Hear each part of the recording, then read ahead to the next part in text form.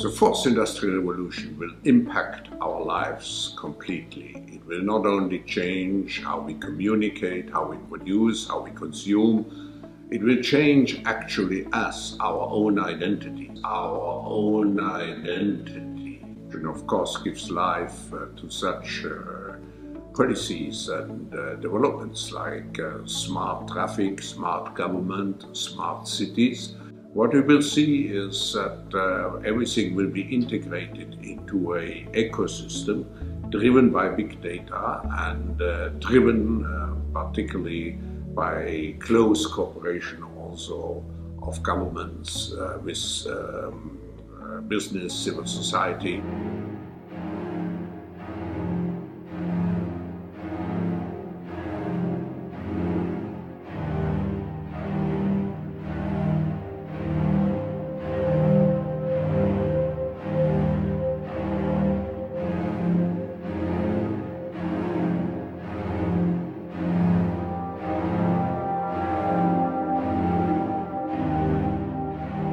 And actually, it's not just a digital revolution, it's digital, of course, physical, it's nanotechnology, but it's also biological. And so three dimension provides a particular force to this revolution.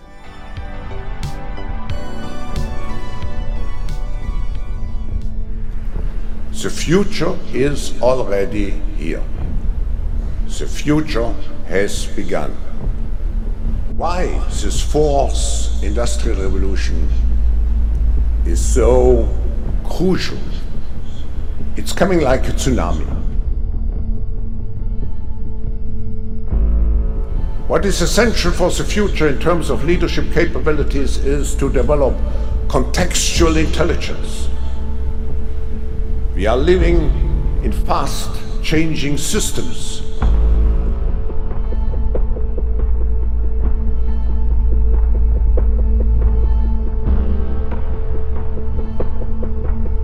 We have to embrace this change with passion. I know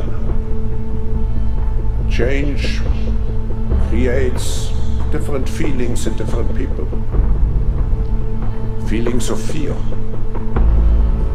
sometimes feelings of resistance. But change means opportunities.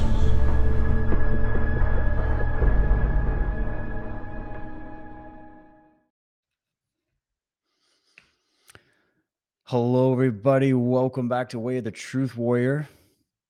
Change means lots of opportunities, does it? Well, let's take the opportunity today to dive down into the pages of history to look at the subject of what they're calling transhumanism.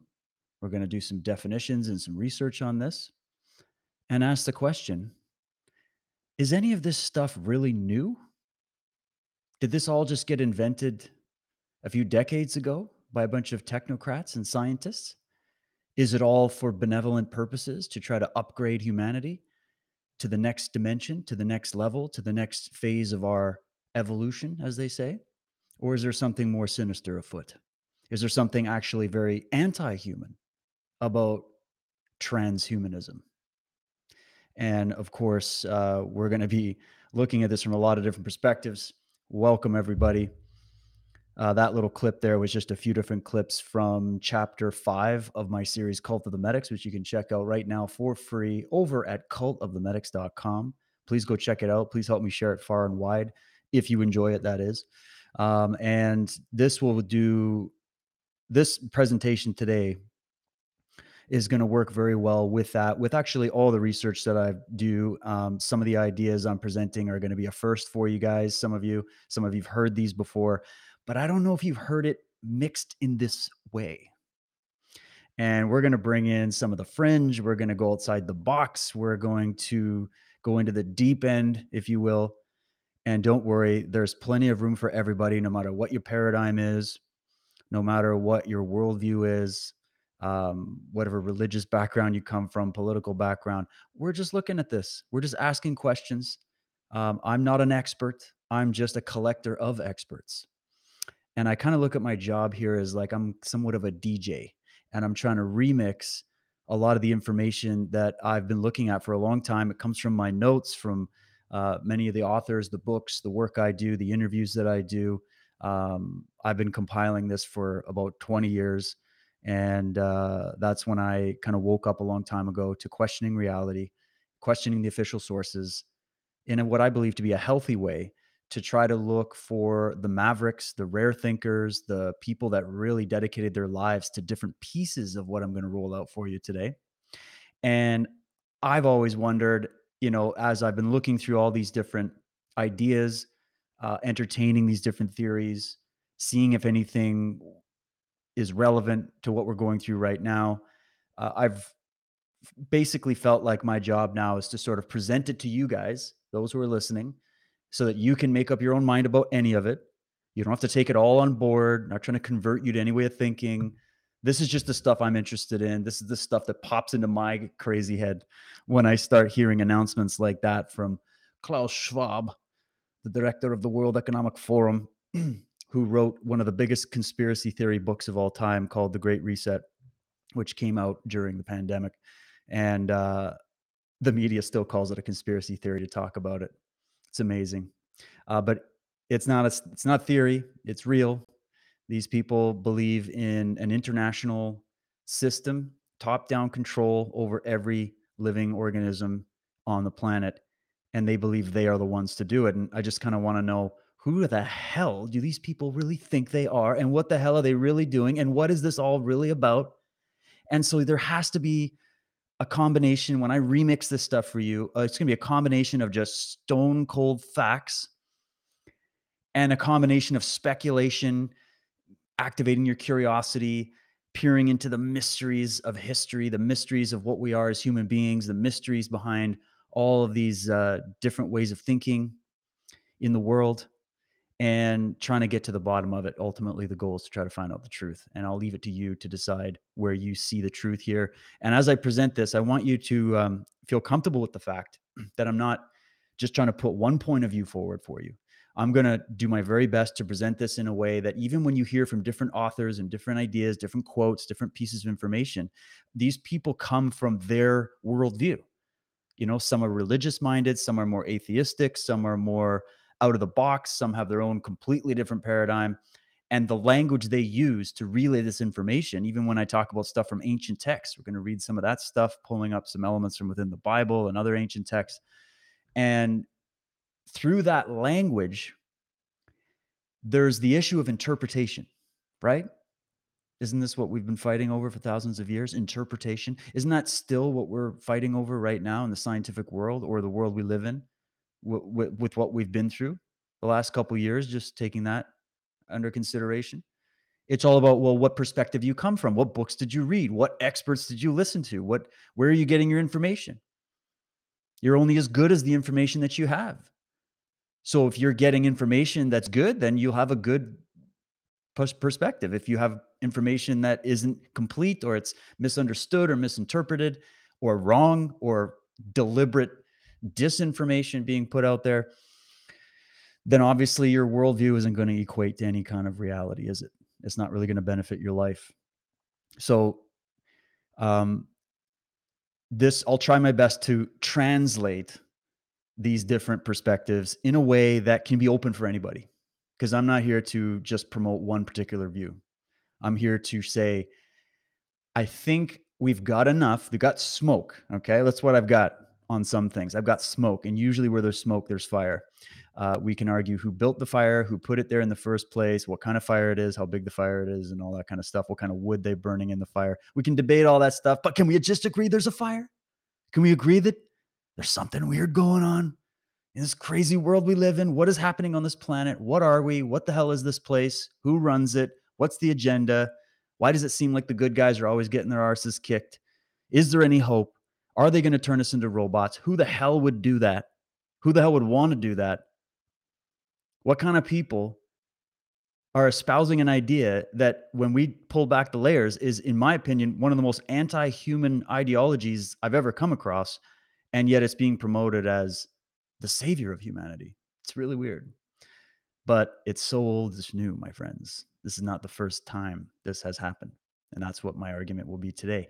Transhumanism, is it modern? Is it ancient? Is there something known as ancient transhumanism? I don't even know if I've heard that term from anywhere else. I'm not trying, if somebody else came up with it, I don't care. I thought of it and I went, hey, maybe this stuff isn't so new. Maybe it's old. Maybe it's ancient. Maybe this is actually a continuing process, continuing program of some kind. Just speculating wildly here. But let's see. It's going to be a longer one. So, guys, I hope you packed a lunch. If you can't catch the whole stream, don't worry. The archives will be available right after. Today I am streaming on the Foxhole, Pilled, DLive, Twitch, Rockfin, and Rumble. I am now streaming live on Rumble, which makes my life easier. So thank you, Rumble. And you can always go back and get the archives. You can also listen to this if you just want to listen, although I do have lots of video clips that I've been working for a long time on. But if you just want to listen, you can go check me out on Podbean. Just look up Way of the Truth Warrior or Truth Warrior on Podbean or on iTunes. You can go listen there. So, where to begin? Well, I think what I'm going to do is quickly play this quote from this clip that I made about a quote. And just so you know, guys, the last probably 5 days straight, I've been working on this. The videos, the editing, the slides, just collating the research, making sure I've got everything set up proper. So it's a lot of work that I've put in, but it's a labor of love. And I've got loads of clips to play for you. It's good. Some of them are going to be shorter, some of them longer, some of them a little bit dry on certain elements because we're just going through information that I think is very necessary. Some of them are very entertaining. I put a lot of work into it. So it's going to be sort of a smorgasbord here. And I'm hoping in the end, as I present these different puzzle pieces, you can put them together in your own way, and you're free to do that. And yeah, so this clip here is actually the initial clip that I put in the series trailer for my documentary series, Cult of the Medics. And you can check out the whole trailer on the website. But it's what launched the series, and it's what launched me into researching the series. It's a question that I picked up a long time ago, and it's haunted me ever since. And I couldn't help but think of this when I was preparing for this whole presentation. So let's take it away, and we'll be back in about 2 minutes here. Check it out.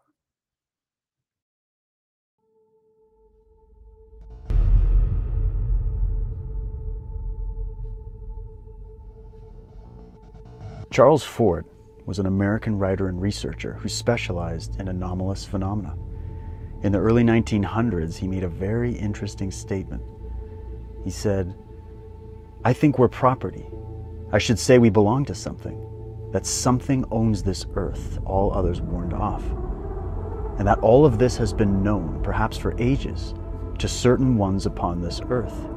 A cult or order, members of which function like bellwethers to the rest of us, or as superior slaves or overseers, directing us in accordance with instructions received from somewhere else in our mysterious usefulness." Is there anything to this? Woo-hoo. Is there anything to it? Is there anything to it? And if there is, what are the implications of this? What does it really mean? Well, we're going to ask more that and more. You'll see how it all ties in as we go. But because I called this ancient transhumanism, let's define transhumanism. Go through a few slides here. And so right off the bat, I just checked this out. I found some mainstream sources. This is what they're going to tell you when you bring this up, transhumanism. And yes, I separated that word on purpose. I'll get to that. But this one first just comes from Britannica.com, and it says transhumanism is the social and philosophical movement. Do you get that? It's social and it's philosophical. So it's a new paradigm. Okay. It's the social and philosophical movement devoted to promoting the research and development of robust human enhancement technologies. Such technologies would augment or increase human sensory reception, emotive ability, or cognitive capacity, as well as radically improve human health and extend human lifespans. Sounds absolutely wonderful, doesn't it? Let's go to academic.oup They're talking about what is it all about? What's the whole purpose behind transhumanism? They say the core of transhumanism is to encourage the use of biotransformative technologies in order to enhance the human organism, with the ultimate aim being to modify the human organism so radically as to, quote, overcome fundamental human limitations. That's from a transhumanist frequently asked question from 2016, and thereby the human as such. So let me do that bit again. There's a few pieces I want to pull out of that one, especially. So they're saying the core of transhumanism is to encourage the use of biotransformative technologies. What does that mean? It's a big word, biotransformative. Well, it's talking about transforming you as a biological entity, incorporating cybernetics, artificial intelligence, um, robotics, which I guess would go with cybernetics, the integration of nanotechnology, which I think alone, if you just get into the creepy world of nanotechnology and just how far advanced they are with it, and God knows where they're putting that stuff into, right? That the goal is to introduce this into the fish tank, as I call it, the population of human beings, the land roamers, us humans roaming around on this planet on the surface, being directed by agencies unknown, blissfully ignorant, trusting who we think we should trust, believing what we're told from our masters. And they're now talking about how this is going to be the greatest thing since sliced bread. We're going to upgrade you. We're going to upgrade you. And we're going to do that by transforming your biology, your psychology at a fundamental level using our technology. And we are going to therefore overcome fundamental human limitations. That's the sales pitch. But we'll follow it up with, and thereby overcome humanity, overcome the human organism, and recreate it in this new technological way. And so why is it that some people absolutely love this idea? They love it. I have friends that talk about it. They're like, "Why you always got this problem with technology?" I don't have a problem with technology. I'm using technology right now. I got questions about the people that are bringing this into the world and why. Is this a natural flow of history? Is this an organic thing that happened? We went from living in the trees and in the forests and in the deserts. We built civilization, industrial revolution, discovered electricity, started building technology, circuit boards, all of a sudden, computers, cars, planes, and then now here we are injecting technology right into our bodies and building a metaverse, which is a synthetic reality, and wearing massive goggles that create virtual reality. And we're moving further and further away from our organic roots as we are naturally, whether you look at it as a process of nature or a process of divinity or divine order or God, uh, that we're deviating from that and we're being upgraded. Who's doing this and how are they getting away with it? And what is really the end? And I had this little debate with a few friends of mine, mostly just because they're curious about how I think about it. And I just want to say I'm not against any kind of technology. I think there's a lot of good that can be done by advanced technology. I think technology can help us in many different ways. But this is not what they're talking about. They're not just talking about a technology assisting humans.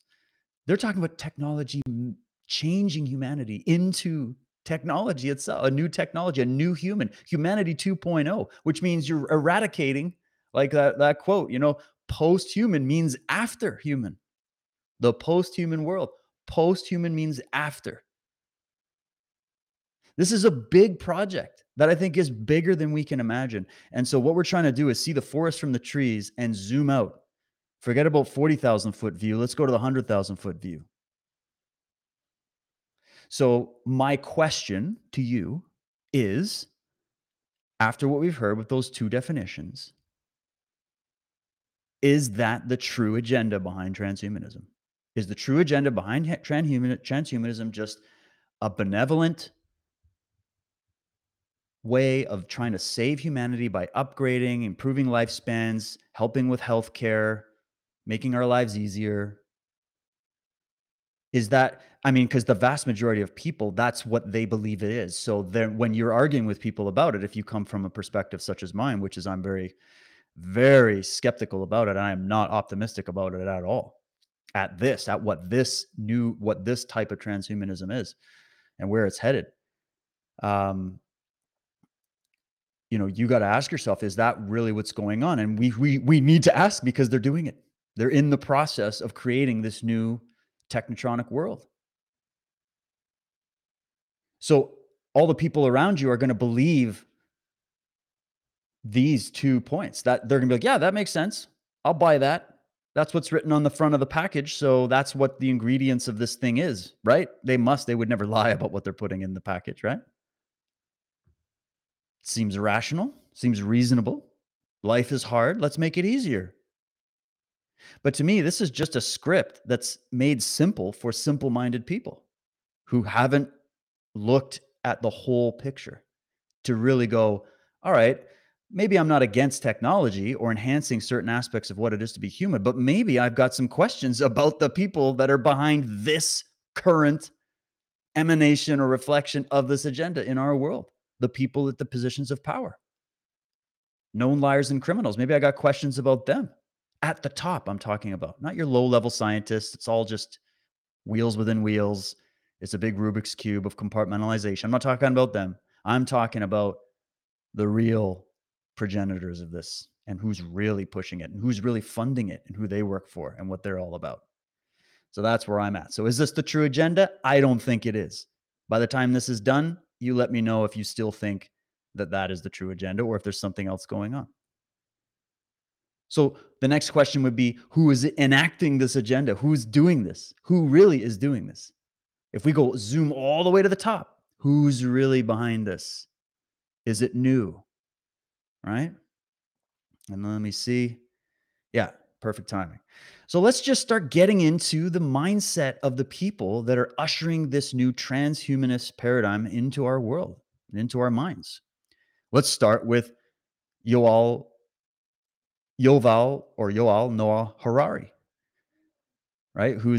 He's basically Klaus Schwab's top advisor. He's a professor from Israel. Okay. This is what he's saying. And this, you're going to hear his words. I've got a lot of clips of him that we have to suffer through because you need to hear what they believe. We heard Klaus Schwab open this up. Let's hear Yoel, but just a couple little things from him. This is from his website. History began when humans invented gods, and this will end when humans become gods. So they're talking about the end of history. He's saying the end of history. A lot of people think the end of history happened in 2012. Just when you look at the alignments, the predictions, when things really started to get crazy. I mean, you could have argued year 2000, it ushered us into a whole new chapter of this. But if you go for 12 years, interesting number, that 12. So if you go from 2000 to 2012, that was a big piece of building this up. A lot of people felt that 2012 was when history ended. Not that the world ended, not that humanity ended, but it was the end of a particular paradigm of what we're calling humanity 1.0, right? So if you take that in, he's saying what I just said. History began when humans invented gods and will end when humans become gods. He says humans are now hackable animals. And this is just giving you the perspective of how these globalists think, how these people think. They have a particular philosophy, they have a particular worldview, and it leaks out into public statements. And I would argue that even behind the curtain, when the cameras aren't rolling, these people have their own private form of religion, their own private form of worship. They might not like those two words. They might come across to you as some kind of atheists or whatever, but they are nothing of the sort, let me tell you, just from what I think, right? So he says humans are now hackable animals. The whole idea that humans have this soul or spirit and nobody knows what's happening inside them and that they have free will, that's over. I mean, come on. If free will is over, then freedom is over. Do you understand that? I hope you understand that. We have to add that up. 1 + 1 = 2. If free will is over, according to him, advisor to the World Economic Forum, just at a certain level of the hierarchy, he's just one of the he has any power or anything like that. He's just rolling out the philosophy for the transhumanist future. He's one of the new modern day priests. We've had priest classes going all the way back into antiquity that have been the arbiters between the gods or the elites or the controllers or the archons or the cosmocrates or whatever you want to look at it as. There's always been the arbiter between, the mediator between, the vicars. This is one of the new vicars of the new gods. The new gods are AI, cybernetic, technological, technocratic beings. And this is one of the new priests for that new world religion that they're bringing in called transhumanism. If you want to know for those that have studied in the conspiracy research movement for a long time and you heard the predictions about a new world religion coming in with a new world order and all that kind of stuff, which never came from us that were researching it. It came from the mouths of these people that were talking about it at the top. I think this transhumanism thing is the new religion. Scientism, transhumanism, right? That's just my opinion. But let's hear a little bit more. And the reason we're going to do this, guys, some of these are a few minutes long, is because I believe you have to get the profile. You got to hear the fine print of what they're building. They're building a world around you right now, well outside of your purview. And you want to know what they're telling you publicly. You got to take the notes of what they're saying publicly, and then we can speculate all day about what are they not telling you, right? So if they're saying this in public, well, what are they not telling you yet, right? So let's hear from Mr. Harari. I want to talk to you today about the future of our species and really the future of life. We are probably one of the last generations of Homo sapiens. Within a century or two, Earth will be dominated by entities that are more different from us than we are different from Neanderthals or from chimpanzees. Because in the coming generations, we will learn how to engineer bodies and brains and minds. These will be the main products of the economy, of the 21st century economy. Not textiles and vehicles and weapons, but bodies and brains and minds. Now, how exactly will the future masters of the planet look like? This will be decided by the people who own the data. Those who control the data control the future not just of humanity, but the future of life itself. Because today, data is the most important asset in the world. In ancient times, land was the most important asset. And if too much land became concentrated in too few hands, humanity split into aristocrats and commoners. Then in the modern age, in the last 2 centuries, machinery replaced land as the most important asset. And if too many of the machines became concentrated in too few hands, humanity split into classes, into capitalists and proletariats. Now data is replacing machinery as the most important asset. And if too much of the data becomes concentrated in too few hands, humanity will split not into classes, it will split into species, into different species. Now, why is data so important? It's important because we've reached the point when we can hack not just computers, we can hack human beings and other organisms. Wow. So, a lot to break down there. I won't even spend too much time on it because I got so much to go for, but I hope you picked up on a few different key terms and phrases that were used in that little segment. There's going to be more. Number one, he who controls the data. He who controls the data. Remember Star Trek data, right? What's the data? Ones and zeros? The information they're collecting you from all your smart devices? Or are we talking about genetics?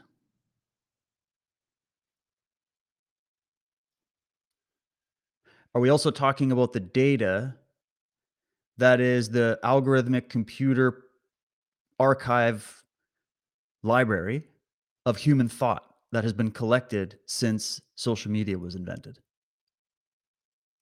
So we've been all participating in chat rooms.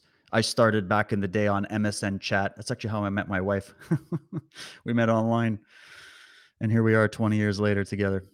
But we start in these chat rooms, these forums, and then it evolved into your in Facebook, into Twitter, and now there's a war, censorship. Can you say what you really want to say? I mean, they don't believe you have free will, so they don't believe humans are free. Because in order to be free, you would have to have the will to operate as a free being. If you don't have free will, then you aren't free. Right? That makes sense to me. Now, and to clarify, and I don't want to do a whole show on this, but quick segue here. I believe that if you don't exercise your will, if you don't earn freedom internally first, then you are going to sit in the default settings that are part of the package when you come out of your mother's womb, and then you are now influenced by your parents, by your culture, by your teachers, by your priests, by your friends, by your relatives, by the society, by the media. It just keeps your influences grow out and out and out, and all of a sudden you are a thinking being. If we reverse engineer that, if you do nothing at all, you have so much free will that you have the ability to shut off your free will. That's how I look at it. They look at it as like Sam Harris and all these other guys. They're all priests of the new religion. They all believe the human mind is not free. It's all predetermined. It's deterministic. You are controlled by antecedent forces that are outside of your control. Your genetics are a major factor. They will all argue that your genetics determine your reality. It's a deterministic worldview. That is one of the cornerstones of the philosophy of this new religion of transhumanism. And it's not new. We'll get to that. But the data is an encapsulation of human consciousness as they have pulled data from all over the internet, all over the world, different human beings, and pulled that into different archives, informational archives. And they are now building a template for artificial intelligence off of that. So they're controlling the data. The other aspect is they view the universe as a massive supercomputer run by AI anyways. That's their replacement thought of the ancient religious paradigm of divine order, deity, God, spirit, Geist, Tao, Brahman, pick your name. They replace that with something artificial. They replace it with something artificial. See, those older paradigms were, in my opinion, more organic. Even for the atheists, even for the people that just think it was an accident of nature and we're all a product of nature, it was still an organic thing. Then we invent computers and data and tech, and now we're using the language that we've learned from it or have been taught, depending on how you look at it, to interpret reality through the lens of computer speak, of tech speak. And if you view the world as an artificially created reality, as a computer algorithm, as even a random accident where there is no spirit, there is no consciousness, there is no God, there is no free will, then you can understand how they get to their conclusions about why this transhumanist future is the future of humanity. It is the next evolutionary step. That's how they see it. And they need to control the data. What else did he say? Humans, with the advent of this transhumanist tech, is not just dividing into different types of people, different types of thinking, different groups. We're dividing into different species.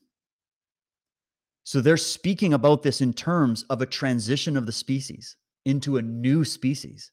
That's way different than you're standing around the barbecue talking to your buddies about this stuff. And they're like, what do you got against technology? You're holding a phone right now. It's like, no. It is, technology is one thing if humanity is in charge of it, if we're controlling it, if it's actually serving us. And it is an entirely different thing when technology is your God. And who created that technology? Who has the on and off switches? Who controls all of that? Who's controlling it right now? If you want an understanding of the world that they're trying to create, you're already living in it. And it's just going to keep growing. Where your speech is regulated, your movement is tracked and traced and regulated, especially if you're coming in and out of Canada right now. You're monitored and surveilled.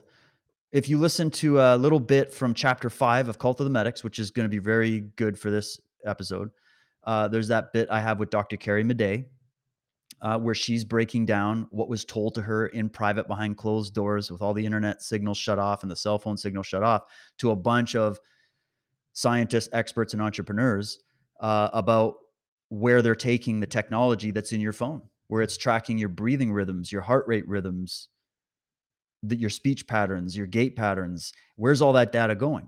And then if you go and look into China and you see where they're already at with the biometrics, with the surveillance, with the the social credit system, they want the whole world to be that. And that, again, is only the first foundation of where we're going to continue to go.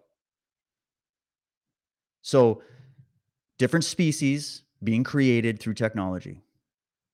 If this technology is man-made and made by a bunch of biotech companies, and they have the patents on all that technology that they are going to literally inject and implant into you and integrate into you by various means. And I'll let you speculate wildly about some of the means you think they might be using to accomplish that, but that's up to you.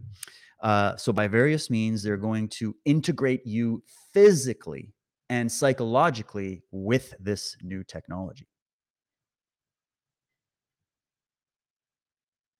And yeah, if you're run by that and you've turned off your own innate intelligence, you will not have any free will. You will be directed and commanded, and you will not deviate from what the authorities tell you to do and tell you how to think. So freedom goes out the window with this, and he's actually saying it out loud. And who gets to be the ones that decide how this technology is being built, how it's going to operate, whether it's going to promote human freedom or not? And when they're actually publicly telling you we're creating a new species, and the whole goal of this fourth industrial revolution is about who controls the data, which I would also include genetics in there. Wow, we are really dealing with something that I think is actually very, very dark. It's not what you think it is on the surface. You got to read the fine print. Let's continue. There is a lot of talk these days about hacking computers and email accounts and bank accounts and mobile phones, but actually we are gaining the ability to hack human beings. Very quick clip. I think that kind of just sums up what I was just saying. We talk about hacking computers and hacking this and hacking that. Wow, now we're just talking about hacking human beings. What's the big deal? Look what technology has created. Is that sounding just like, oh, we're just going to augment humanity a little bit to improve your life? Well, you're going to hack us. And made me think, is this the first time that the human genome was hacked? Is this the first time we've gone through this? Or is this a cycle thing that continues to, is this a continuing project of refining a species? And who would want to do that, right? Who could we trust to take care of that? We trust these people? I got trust issues. I don't know about you. Next. What do you need in order to hack a human being? You need two things. You need a lot of computing power, and you need a lot of data, especially biometric data. Not data about what I buy or where I go, but data about what is happening inside my body and inside my brain. Until today, nobody had the necessary computing power and the necessary data to hack humanity. Even if the Soviet KGB or the Spanish Inquisition followed you around everywhere, 24 hours a day, watching everything you do, listening to everything you say, still, they didn't have the computing power and the biological knowledge necessary to make sense of what was happening inside your body and brain and to understand how you feel and what you think and what you want. But this is now changing because of two simultaneous revolutions. On the one hand, advances in computer science, and especially the rise of machine learning and AI, are giving us the necessary computing power.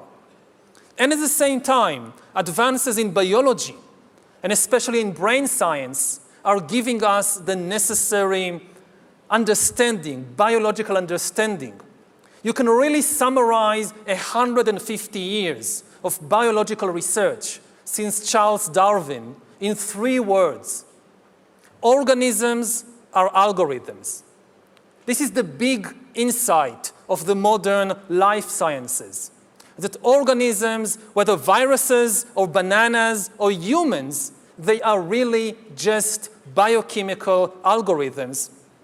And we are learning how to decipher these algorithms. Now, when the two revolutions merge, when the infotech revolution merges with the biotech revolution, what you get is the ability to hack human beings. And maybe the most important invention for the merger of infotech and biotech is the biometric sensor that translates biochemical processes in the body and the brain into electronic signals that a computer can store and analyze.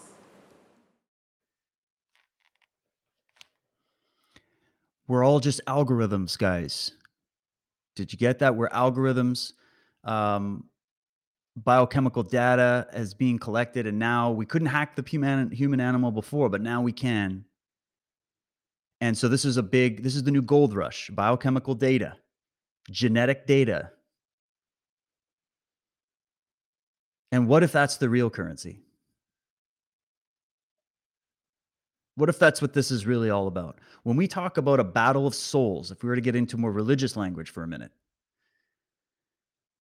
there's the old concept coming out of a lot of different religious traditions about the battle over your soul.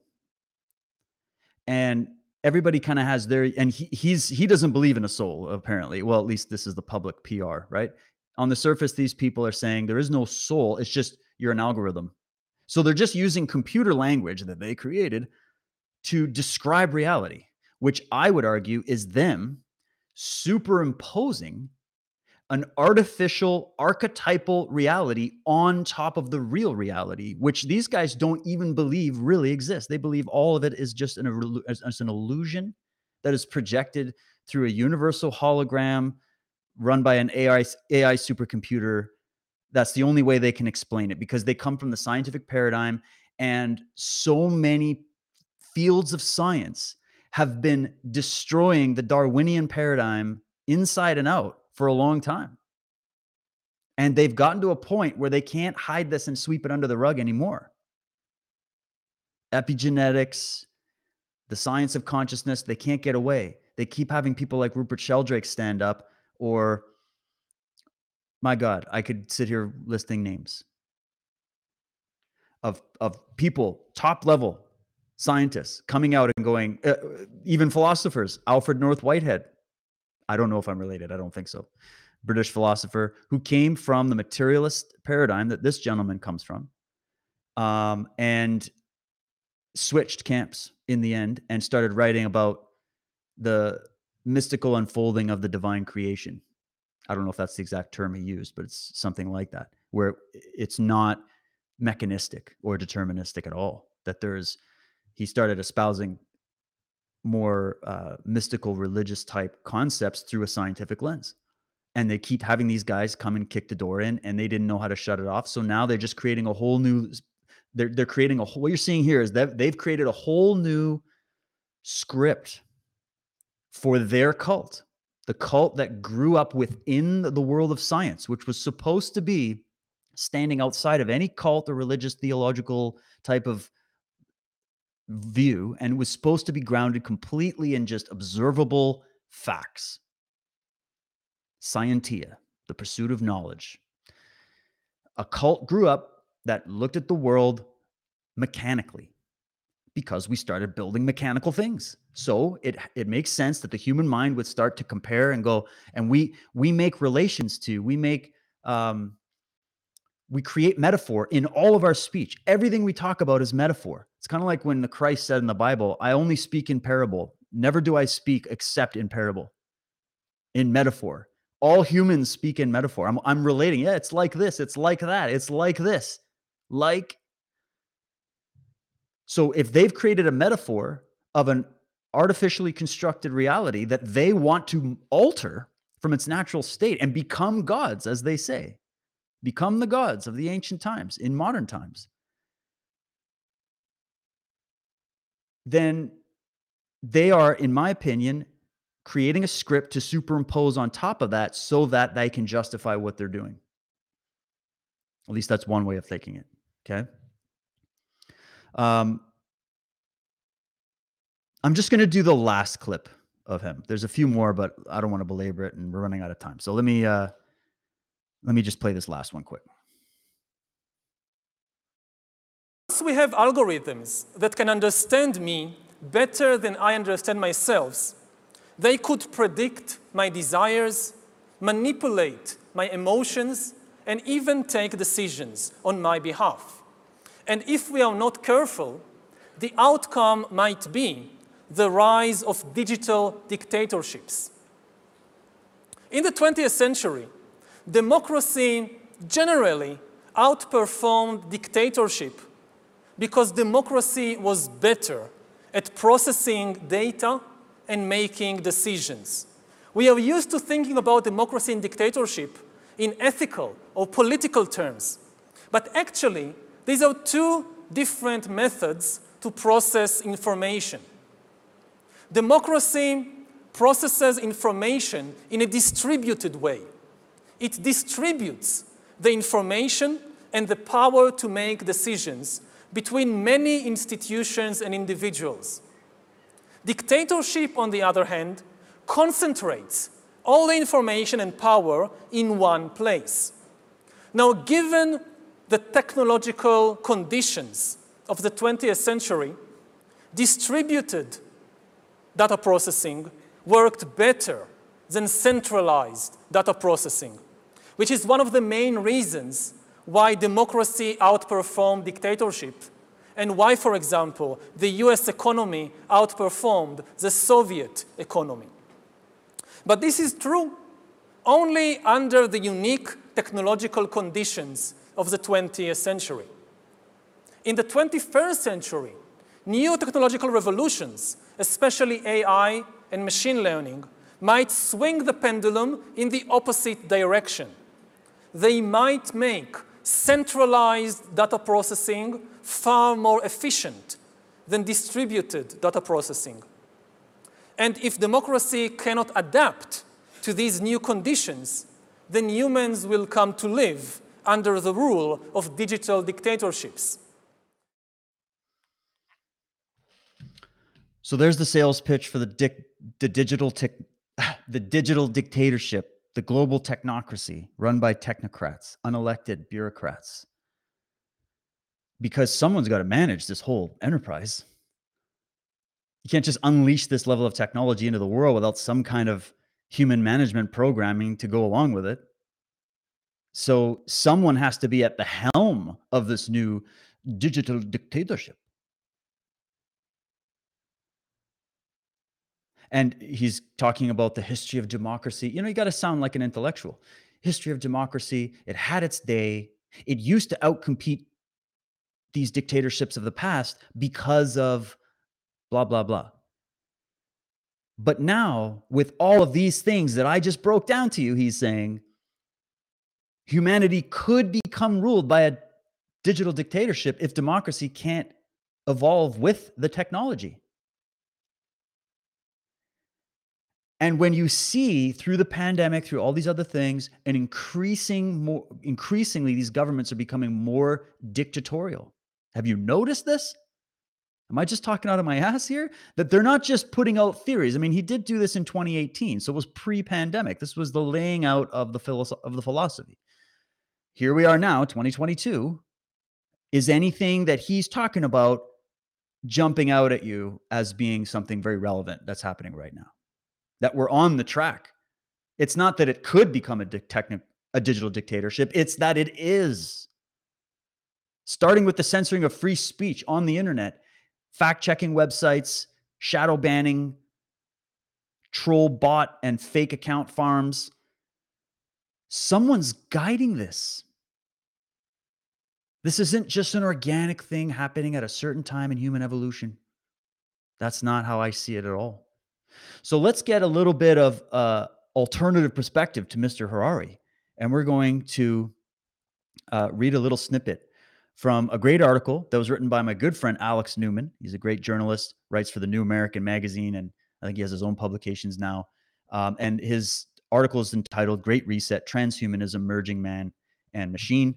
Alex comes from a Christian perspective, but I love his perspective on this because we definitely agree that this is something unnatural, unorganic, and it's anti-human, and we need to fight it with everything we've got. So that's his perspective. So let's read a little bit from him. He says, Klaus Schwab even wrote a book on this whole subject in 2016 entitled Shaping the Future of the Fourth Industrial Revolution. In it, the globalist schemer explains how looming technological changes will allow governments to intrude into the hitherto private spaces of our minds, reading our thoughts and influencing our behavior. And Harari was talking about that as well, the influencing of human behavior. This brings up all those MK Ultra experiments and all those Milgram experiments to try to find out what's the most effective way to manage the human farm and to influence humans to operate against their will and do our bidding. These are direct quotes from these experiments. Okay, so it's starting to really remind me of that. Continuing, Fourth Industrial Revolution technologies will not stop at becoming part of the physical world around us. They will become part of us, Schwab said. Indeed, some of us already feel that our smartphones have become an extension of ourselves. Today's external devices, from wearable computers to virtual reality headsets, will almost certainly become implantable in our bodies and our brains. This is coming right out with it. All those science fiction films that you grew up watching weren't fiction. They were prediction. I got more on that coming. Among those technologies are active implantable microchips that break the skin barrier of our bodies, Schwab explained.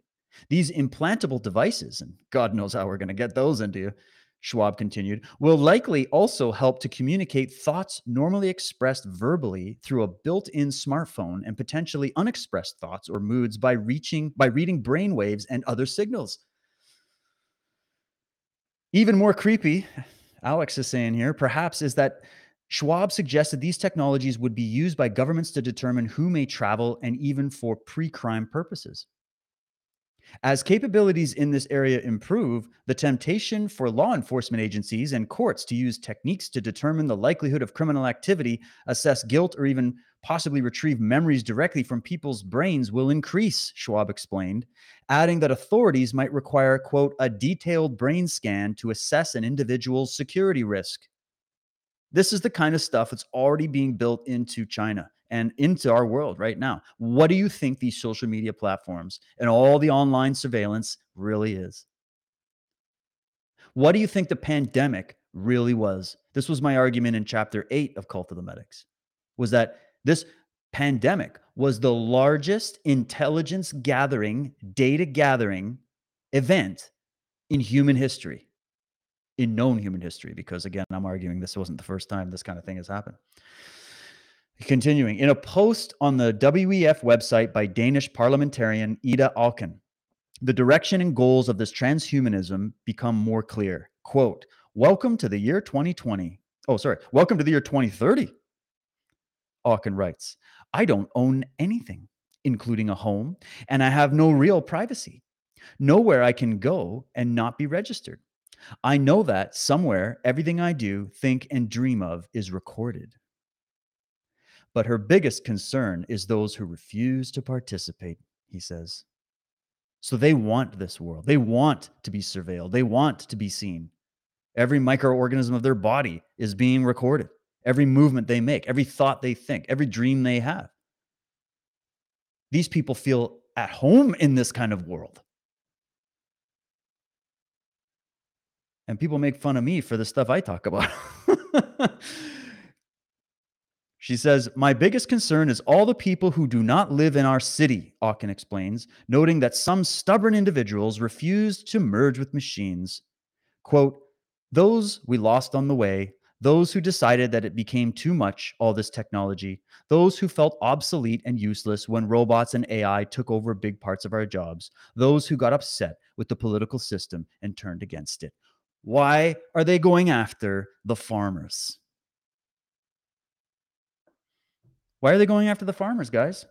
And then why are they really going after the farmers? What do the farmers have to say about it? If you talk to the average Dutch farmer today, or a lot of the farmers in Canada, of which there are a lot of them getting ready to mobilize about what's going on here, they're telling you that this, to them, is an acquisition of land by the government and by these private corporations. Because they live where? They don't live in the smart cities. Farmers live in the rural communities. And if you know anything about Agenda 21 2030, which I know is talked about a lot, but I hope people will actually go read what it actually says right on their own website in black and white. And if you want a good breakdown of it, go check out Rosa Koire's book, Behind the Green Mask. She breaks it all down. May she rest in peace.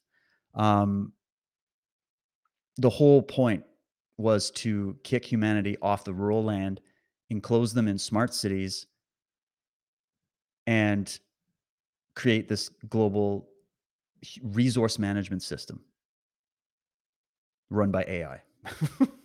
How much more science fiction do you need to get before we actually go science fiction? Okay. And then let's see what fiction is and what it's not. So I've got a lot of different things we can bring in. We're already an hour in. This is going to go for a bit, guys. You can watch this in parts if you want. If I zoom out and I think about this and I see the actions of these people, these institutions, and these organizations versus just what they're saying. We've already heard what they're saying, and that's already bad enough. If you think what they're saying is bad, look at the actions. That's even worse. Start looking at some of these freaky experiments that have been going on in DARPA and all over these clandestine operations all over the place for a long time, maybe longer than we know. And we saw what went down with the curtailing of freedom. I think let me just break it down real quick for you. Really simple. This might piss off some normie people, but we're here. Let's just talk about it. I think if you look at what went down with the pandemic, planned or just an opportunity, like Chrystia Freeland said, a political opportunity, either way, It was a training program for this, the new world, the Great Reset, the transhumanist utopia that they talk about, which is really, in my opinion, a dystopia because it's the end of humanity, the starting of a new type of cybernetic being.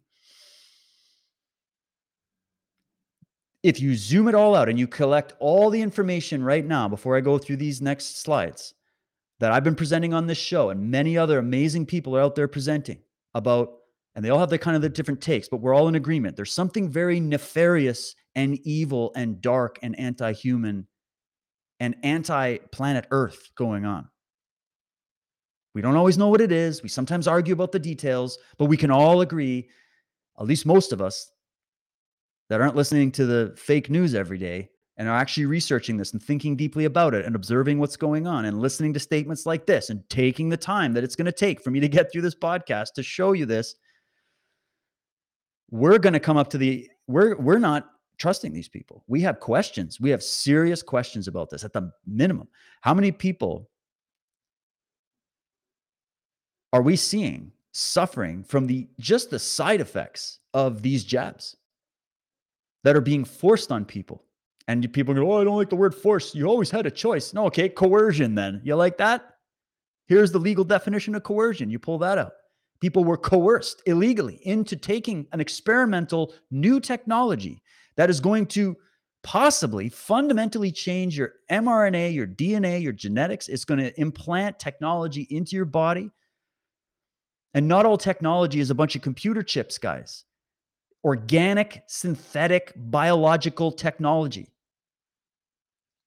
Another way of looking at it, genetically modified organisms. How many ingredients in these shots and in your food and in the water and in the air are not organic, meaning not a part of the original natural order that humanity grew up in and was developed in, and now we're changing all of that. Someone is changing the water in the fish tank to alter the fish, to prepare them for this new world. Who would do this?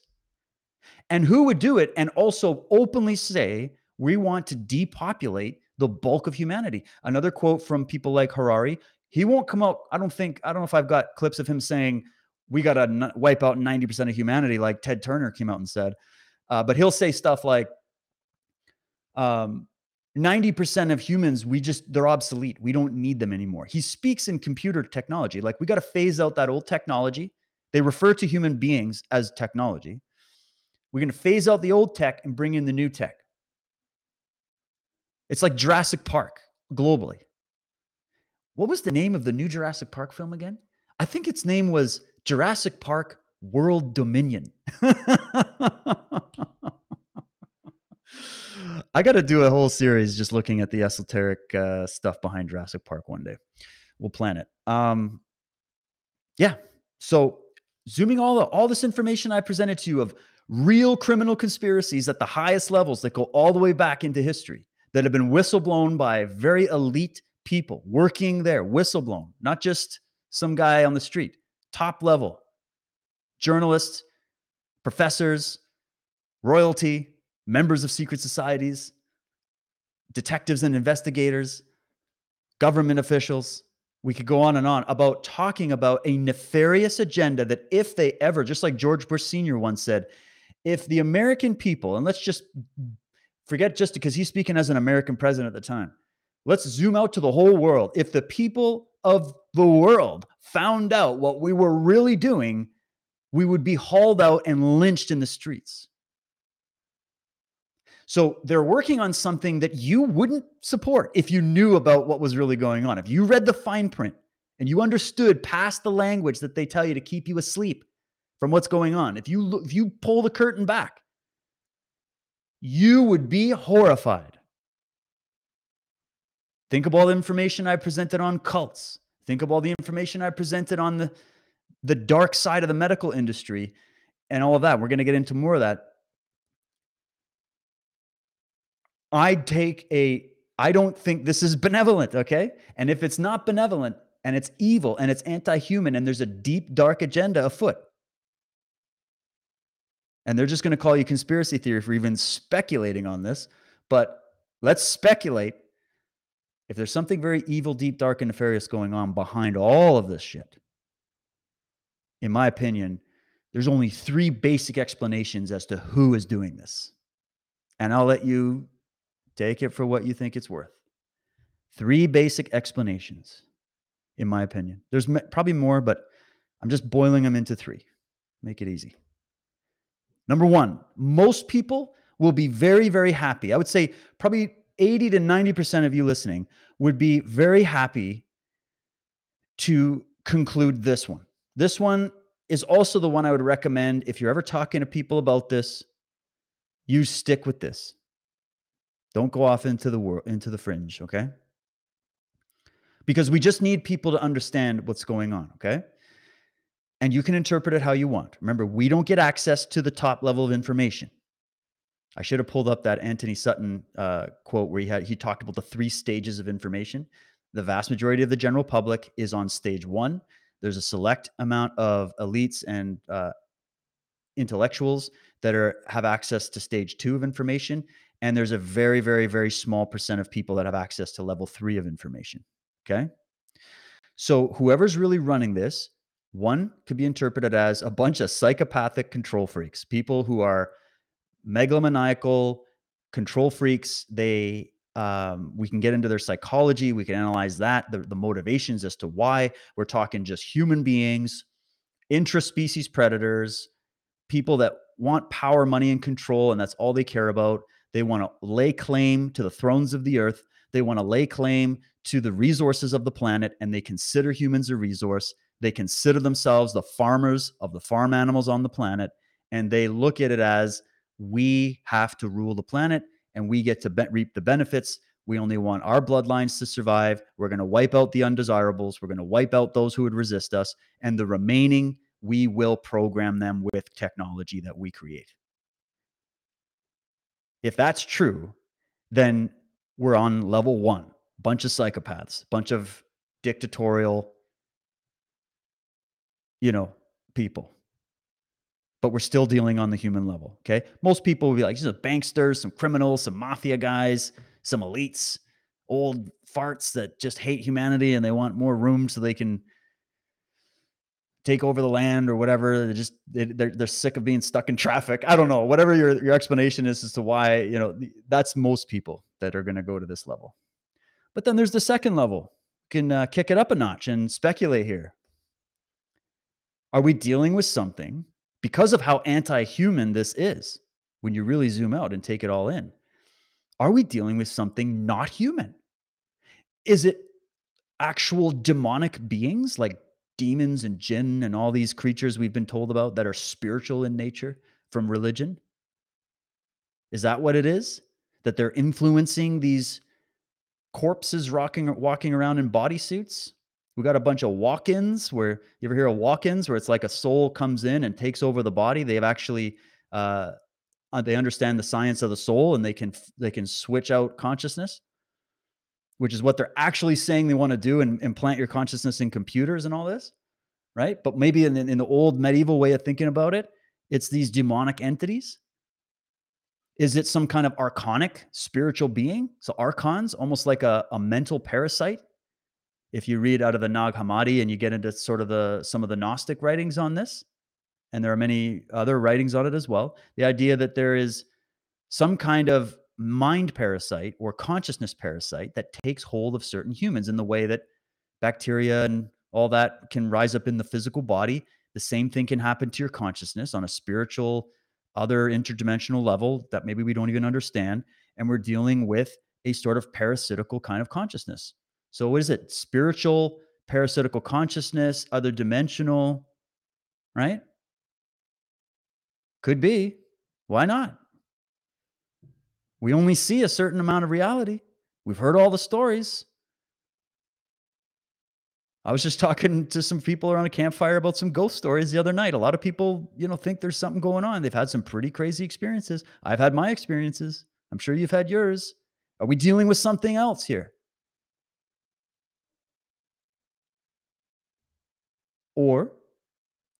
And could be a bit of everything here. We could have all 3 at play. But another explanation could be, are we talking about a technocratic? These people have this whole new word, technocratic. I'm going to do a show just on this. I actually got some good guests lined up to cover what the technocracy is that we keep hearing about, what it specifically is, because it relates to this. But are we dealing with, possibly, if we accept the fact that we're not alone in this universe, and just as there are other human beings on different parts of the planet that live in different countries and come from different cultures and backgrounds, and that periodically we get into different conflicts, and everybody has their agenda to become the dominant religion in the world, or the dominant paradigm, or the dominant culture. You even got the CC Party of China saying, we want to dominate this planet. We want to take it all over. We want the farmland. We want everybody to be Chinese. Like, they have this view, right?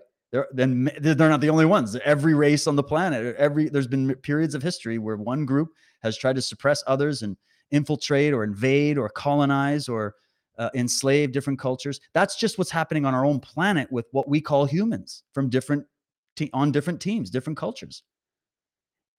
Speculation time. If we look up at the stars at night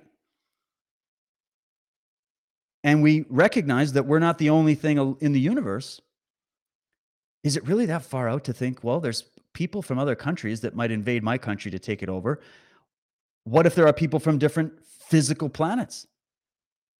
Just why is that so crazy to just speculate about? Why is that the one thing? Most people are comfortable with this. They're more comfortable with this, and they're more comfortable with this. The one that gets the most flack and the most ridicule and the most dismissal is this. Technocratic, scientific peoples, races, groups, beings that are simply not from here, who might not have the same level of empathy for this planet, the nature on it, or the human beings living on it. Just something to think about. Those are my 3 basic explanations of the evil side of all of this, because we got to explain it. We're dealing with evil humans, evil demonic forces, or evil people that aren't from here, a scientific race that's not from here, that possibly came here a long time ago and maybe did a little bit of tinkering in the same way that we would do some tinkering, in the same way we have done tinkering to the life on this planet. Just as the British Empire will go around colonizing different places, or the French, or whoever, or any, think about it. Someone else there's land and territory with life on it. There's a planet that has resources, including DNA and genetics. It's not so far out when you really think about it. We got to start thinking about what's really at the top. That's all. Okay. I'll leave you to what you think it is. Now, we're going to get into first the sort of religious, I would say, well, if we look at Thomas Horn, everybody's heard of Thomas Horn's work. Recommend just checking out his videos, check out his books. He's been writing on this stuff for a long time, comes from a Christian perspective, albeit he's even he's different from even the average church doctrine, right? Like, these are sort of out of the box Christian thinkers. And he gets into the Apocrypha, which most Christians don't even touch. He looks and compares other ancient scrolls and scriptures, which a lot of people in a fundamentalist mentality don't do. And I think it's valuable to do it, even if you come from that strict paradigm. Okay. And so he's a well-known radio personality and CEO of RaidersNewsNetwork.com and SurvivalMall.com. Over the last decade, he's authored several books and dozens of published articles. His works have been referred to by writers of the LA Times Syndicate, MSNBC, Christianity Today, WorldNet Daily, White House Correspondents, and dozens of other magazines and press agencies around the globe. And his latest book, The Ahriman Gate, fictionalizes biotechnology used to resurrect biblical Nephilim. A little bit of interesting language there, but let me see. Let me come back to you. you know what? I'm going to go through the slides I have on him, and then we'll do the video clip because I want you to hear it from himself. So we're just exploring options here. Okay. We'll start with the way he looks at it. So he goes back, many others have, into the study of the Old Testament.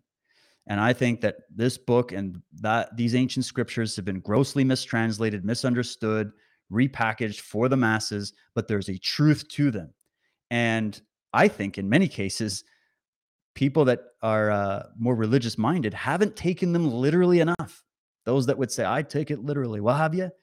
Let's how literal are we talking? Depends on, because when we get into refining the terms and the words themselves and the actual translations, and we compare and contrast to other texts, what happens, right? So he says this: in the study of the Old Testament book of Genesis, beings of great stature called giants appear, which some scholars believe came into existence after powerful angels known as watchers descended to earth. And you got watchers, that's from the book of Enoch. You won't find, I don't think you'll get that term in the King James. They descended to earth and used women or their biological matter, because this could have been done on a genetic level, to construct bodies of flesh, which they used to extend themselves into the material world. And you'll honestly find this motif in a lot of different ancient cultures. It didn't get invented by the Jews or the Christians. It came before, and then they also picked it up. So there's got to be something to it. All right? We can split hairs, but I'm saying there's something to it all. The apocryphal books of Enoch, Esdras, Genesis, Apocryphon, Jasher, I could even add Jubilees and all these others as well, support the Genesis stories, adding that the sin of these angels grew to include genetic modification of animals as well as humans. And we are, of course, genetically modifying animals and humans today. The book of Jasher, mentioned in the Bible in Joshua 10:13 and 2 Samuel 1:18, says, quote, after the fallen angels went into the daughters of men, the sons of men taught the mixture of animals of one species with another in order to provoke the Lord. This is ancient text, guys, talking about mixing animals with other species. How do they even comprehend that as a possibility? Unless they maybe had a knowledge at one time of genetics in the ancient past that no modern scientist would admit today. But it's all over this literature. You can even get into the Indian Vedas to get texts like this as well. Ancient scriptures. Or the Popol Vuh, right? So this clear reference to the Genesis 6 record illustrates that animals were included in whatever cross-species experiments were being conducted, and that this activity resulted in judgment from God. The book of Enoch also supports this record, saying that after the fallen angels merged their DNA with women, they began to sin against birds and beasts and reptiles and fish. The Old Testament contains associated reference to genetic mutations, which developed among humans following this activity, including unusual size, physical strength, 6 fingers, 6 toes, animal appetite for blood, and even lion-like features among men. Look, I'm reading from 2 Samuel there. So Horn is saying, what if by corrupting the species barrier in which each creature was to recreate after its own kind, these watchers, or these, whatever these guys are, had successfully mingled human-animal DNA and combined the hereditary traits of different species into a new single mutation? An entirely new being, Nephilim, might have suddenly possessed the combined intelligence and instincts, seeing, hearing, smelling, reacting to the environment, of several life forms and in ways unfamiliar to creation. So it's just interesting to me that we're hearing this discussion now about altering humanity using all this technology, the AI, the cybernetics, right? Nanotech, creating a new species, creating an evolutionary leap for humanity. Human 2.0, right? That discussion happening now, it happened in these ancient scriptures. That's all I'm trying to show you. You don't have to take it all literally. You don't have to believe any of it. Just look at it. And it's interesting. Interesting. Because it could very well be that none of this stuff is true. There's no aliens. There's no other people from other planets. There's no other dimensional forces happening. There's no spiritual demons or archons at work here. This is all just human stuff. And that the people at the top maybe believe this and believe themselves to be the new fallen angels, the new Nephilim, the new gods. You could go with that if you're uncomfortable taking it for real, right? Totally. But it's fascinating. So he continues. Today, molecular biologists classify the functions of genes within native species, but are unsure in many cases how a gene's coding might react from one species to another. In recombinant DNA technology, a transgenic organism is created when the genetic structure of one species is altered by the transfer of a gene or genes from another. This could change not only the genetic structure of the modified animal and its offspring, but pay attention to this, guys, but it could change its evolutionary development, sensory modalities, disease propensity, personality, and behavioral traits, among other things. So we're altering it already. We are the aliens on the planet manipulating the natural order and creating these chimeric creatures and DNA codes and genetically modified organisms. Where did we get that from? Where did we learn that from? Why would a species do that to itself? Why would a species create its own obsolescence? That's an important point to ponder. He continues, such transgenic tinkering already exists in many parts of the world, including the United States, Britain, and Australia, where several animal eggs are being used to create hybrid human embryos from which stem cell lines can be produced for medical research. There's your cult of the medics there. They want to know all this stuff so they can bring in transhumanism. A team at Newcastle and Durham universities in the UK recently announced plans to, quote, create hybrid rabbit and human embryos, as well as other chimera embryos mixing human and cow genes. More alarmingly, the same researchers have already managed to reanimate tissue from dead human cells in another breakthrough, which was heralded as a way of overcoming ethical dilemmas over using living embryos for medical research. I mean, they're putting aborted fetal tissues in vaccines, in drugs. You get into the business of blood where they're literally farming human blood and selling it to pharmaceutical companies from all the blood donations so that they can continue to create drugs of which they profit from.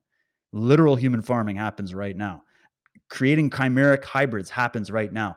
And this is just what's known. What about the classified experiments?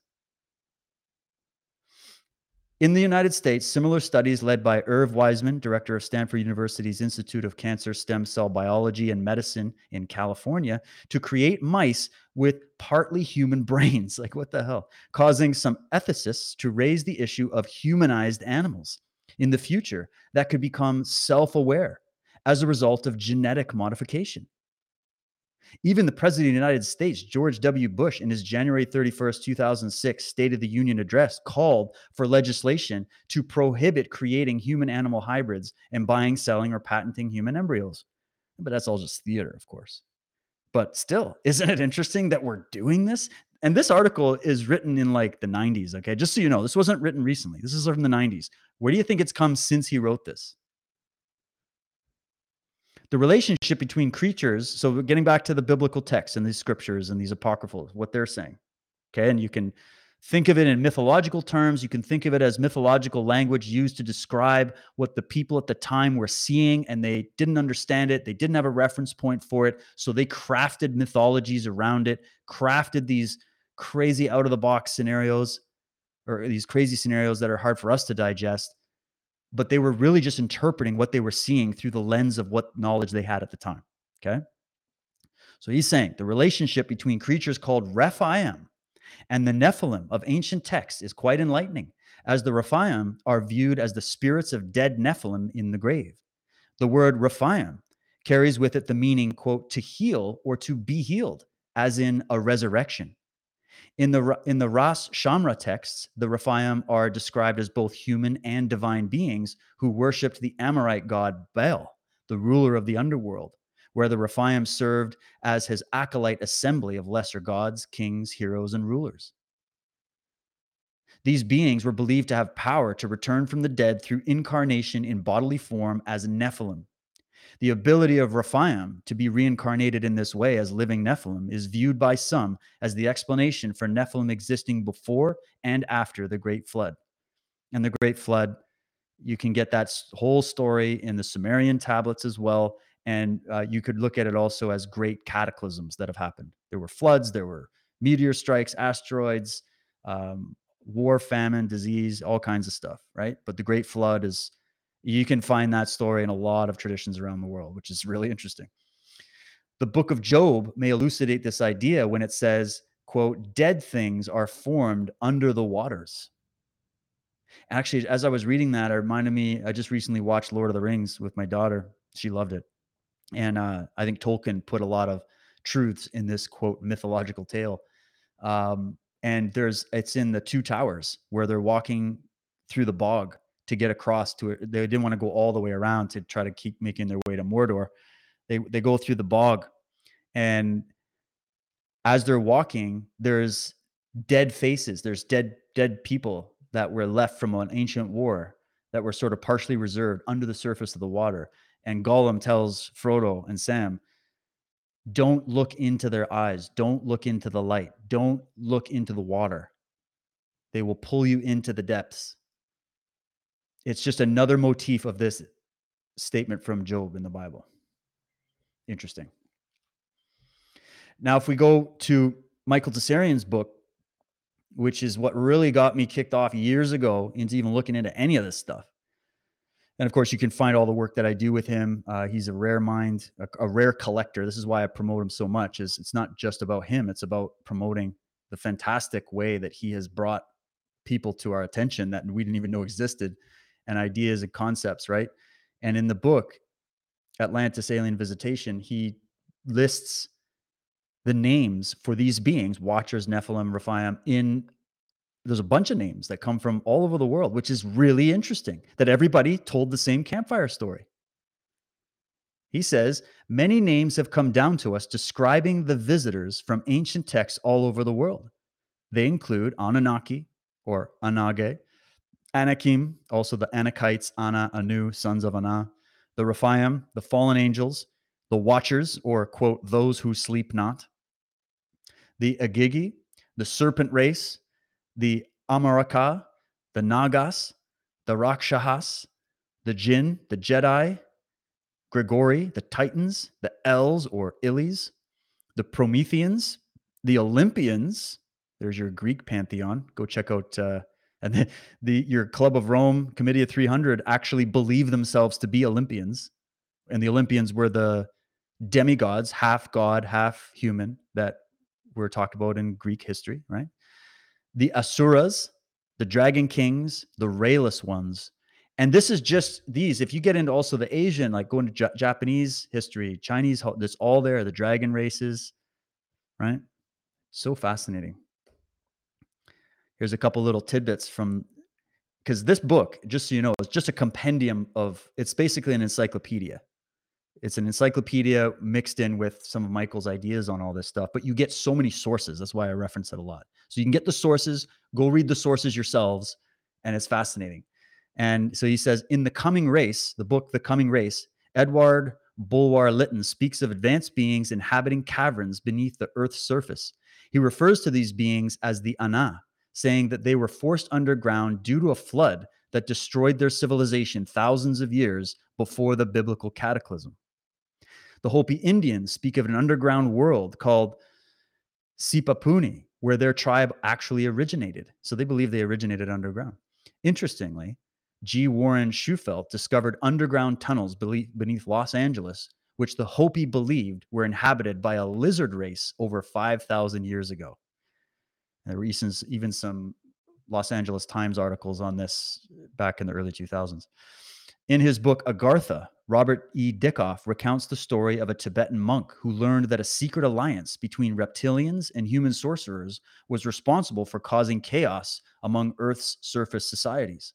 Apparently, the subterranean evildoers projected bioenergetically disturbing frequencies into the minds of human beings.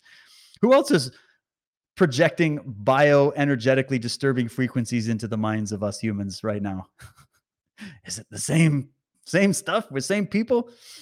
Robert Dickoff wrote that the monk led 400 warrior monks into the caverns to do battle with a serpent cult. Wow, eh? Interesting stuff. And then we'll do a little bit here from, actually, I'm going to come back to this. We'll pause there, and I want to pull up the clip of Dr. Horn, because this one is really interesting. I just have to pull this up in a different way. So give me one sec. Here it is.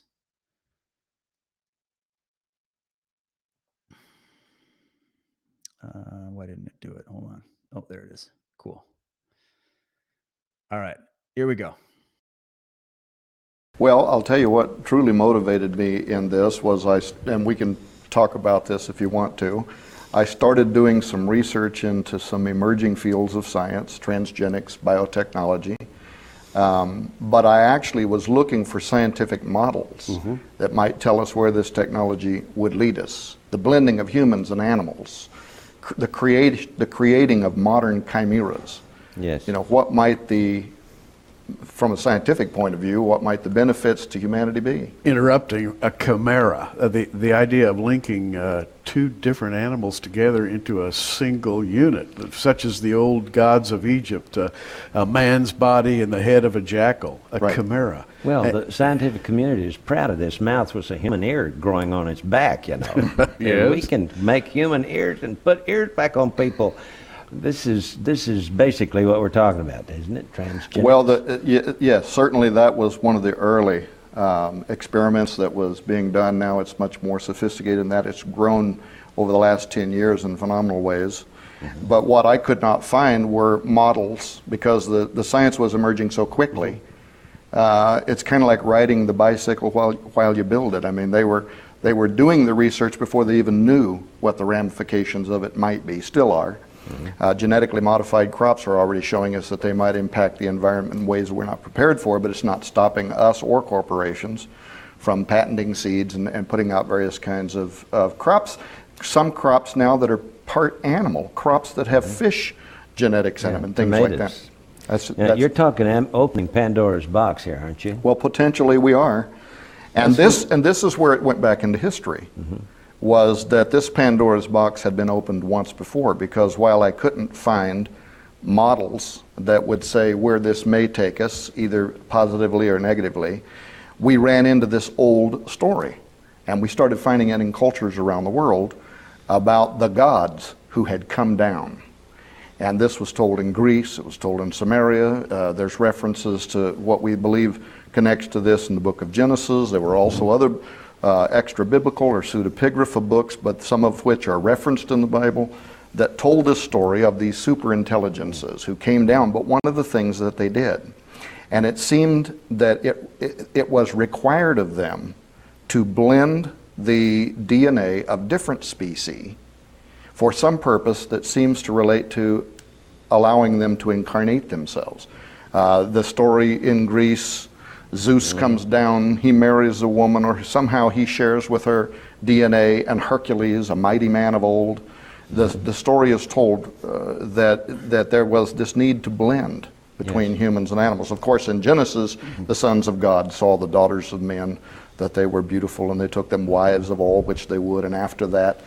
So these stories from Greek mythology of a man who's from the waist down is a horse, or of Pan, who was a man from the waist down was a goat. This is the kind of thing you're talking about here. This was what I kept running into, that, and the story that was told, the moral story that was told, was this led to chaos. And it seemed in some cases to almost be like a crude record. In other words, people back then trying to illustrate what had happened. So maybe it's half goat, half man, but the deeper message is there was a blending, a crossing over of the species. And as a Christian and as a former pastor, I had an interest in this because I've always believed that there was a divine order and that God spoke all creation and then breathed into the nostrils of Adam. He gave all these different creations the ability to procreate after themselves, but he ordered that each would recreate after its own kind. So that naturally, a donkey cannot breed with a dog. Yes. But scientifically, we're doing it now. And it appeared to me when I started looking at this trail that ancient intelligences had done the same.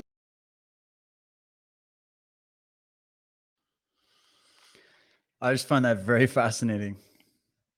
these were the guys that brought the ancient perspective to my mind, where we weren't just studying what was going on in our current time. We were starting to go, hey, there's stuff all throughout the ancient world that talks about the same thing. Maybe we just got it wrong. Maybe we misinterpreted it. Maybe a lot of the understandings that we had of these ancient texts and this ancient knowledge came from the very priest class that were entrusted and in charge to hide this and then give us only little shards of it to appease us and help keep us, warm at night and whatever, keep us from revolting against them. But we never got the whole story. And man, so many things he brings up there. Just the fact that we are creating chimeric beings now.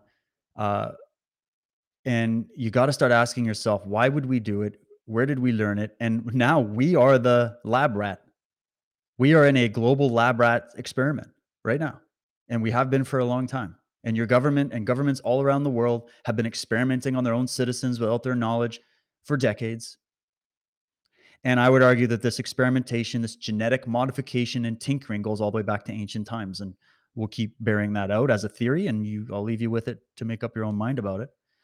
But let's quickly look at something that I also brought up in chapter 5. This was a really cool part where we go into the idea of the alchemically modified man.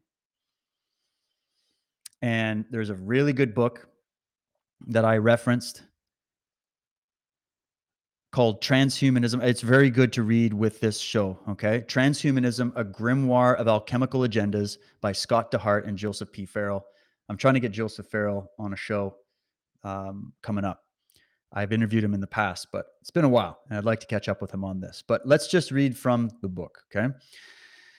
Was it possible, they say, that the whole agenda of modern science was from top to bottom an alchemical agenda for the complete transformation of mankind?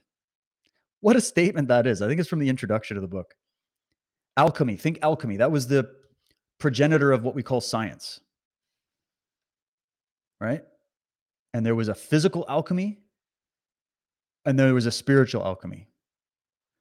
But there has always been these elite scientists and alchemists serving the kings, queens, monarchs, and priests and all that started to understand that they could tinker with humanity to make it a better slave species, to achieve what is written as the manual and the mandate of MK Ultra, which is to make humans do our bidding against their own will if we tell them to, right? So what if there, as he was saying, as we got into this transhumanism research and we looked at the science, we looked at what was going on in modern time, we compared it to all this ancient stuff. This was the question. Was it possible that the whole agenda of modern science, not every scientist, but the steering committees at the top, the high table, okay, the people you don't see, what if their agenda was from top to bottom an alchemical agenda for the complete transformation of mankind? Was all of this genetically modified food intended for the alchemically modified man? Or was that part of the process of alchemically modifying man to begin with? Ascending from there to the mineral man, again, we wondered, and they're using just, the mineral man. These are terms that come out of alchemy, okay? So ascending from there to the mineral man, again, we wondered, why were there so many within the transhumanist movement seeming to speak through all their modern verbal coinage nothing but the language of ancient lore and alchemy? So they brought my attention to the fact that the language of modern science is not modern. It's just been modernized, but it's the same script. Once again, there seemed to be an agenda that was nothing less quest for an androgynous fusion of man and machine, of man and the mineral. And this is an interesting statement because it makes me think about all this push for the gender fluidity, transgender, reassignment surgery movement, influencing children, puberty blockers. Boys can be men, or boys can be women, girls, and girls can be boys, on and on. We can be whatever we want. You can be a cat if you want to. Androgynous fusion. If androgynous fusion is the goal, then the transgender, this isn't anything against transgender people, but the politicization of the transgender movement as a political social agenda is the way to kick the door open for the transhumanist movement. They want androgynous fusion. Androgyny used to be understood as a psycho-spiritual concept, a psychological or spiritual concept. You have a masculine and feminine brain, a man or woman. You have an anima and an animus, according to Jung. So the fusion is the fusion of consciousness so that you can see holistically and correctly instead of just one narrow lens of only one season. You look at it holistically. That's real alchemy. This is the dark alchemy, physical fusion with man and machine and the elimination of the differences biologically between human beings. Continuing, those were my comments. Let's continue their comments. This brought us to a consideration of the most disconcerting image of them all, androgyny itself, which more often than not stood for a fusion of many sorts of paired principles that seemed at first unrelated to the concept of androgyny in its most basic sense. It stood, in other words, precisely for that fusion of the human and the animal, of the human and the vegetable, of the human and the mineral, as it stood also for the fusion or union of the masculine and the feminine, of the male and the female. So they're just saying what I was just breaking down in much more eloquent language. I'm saying they use better language. I'm kind of butchering it, but I hope you get the point. We realized that we needed a whole new vocabulary even to be able to discuss the alchemical connections and roots of all these things. Alchemical man, they use that word to designate the transformation of mankind into the chimerical creature via the techniques of science. Alco-vegetable man to discuss the fusions of man and plant, again, via the techniques of science. Alco-mineral man to designate the alchemical fusion of man-machine. Again, because mineral, right? Silicon, it's a mineral, right? Silicon Valley, that's where they make all the computer chips. They want you to become a computer chip. So that's good. Alco-mineral man.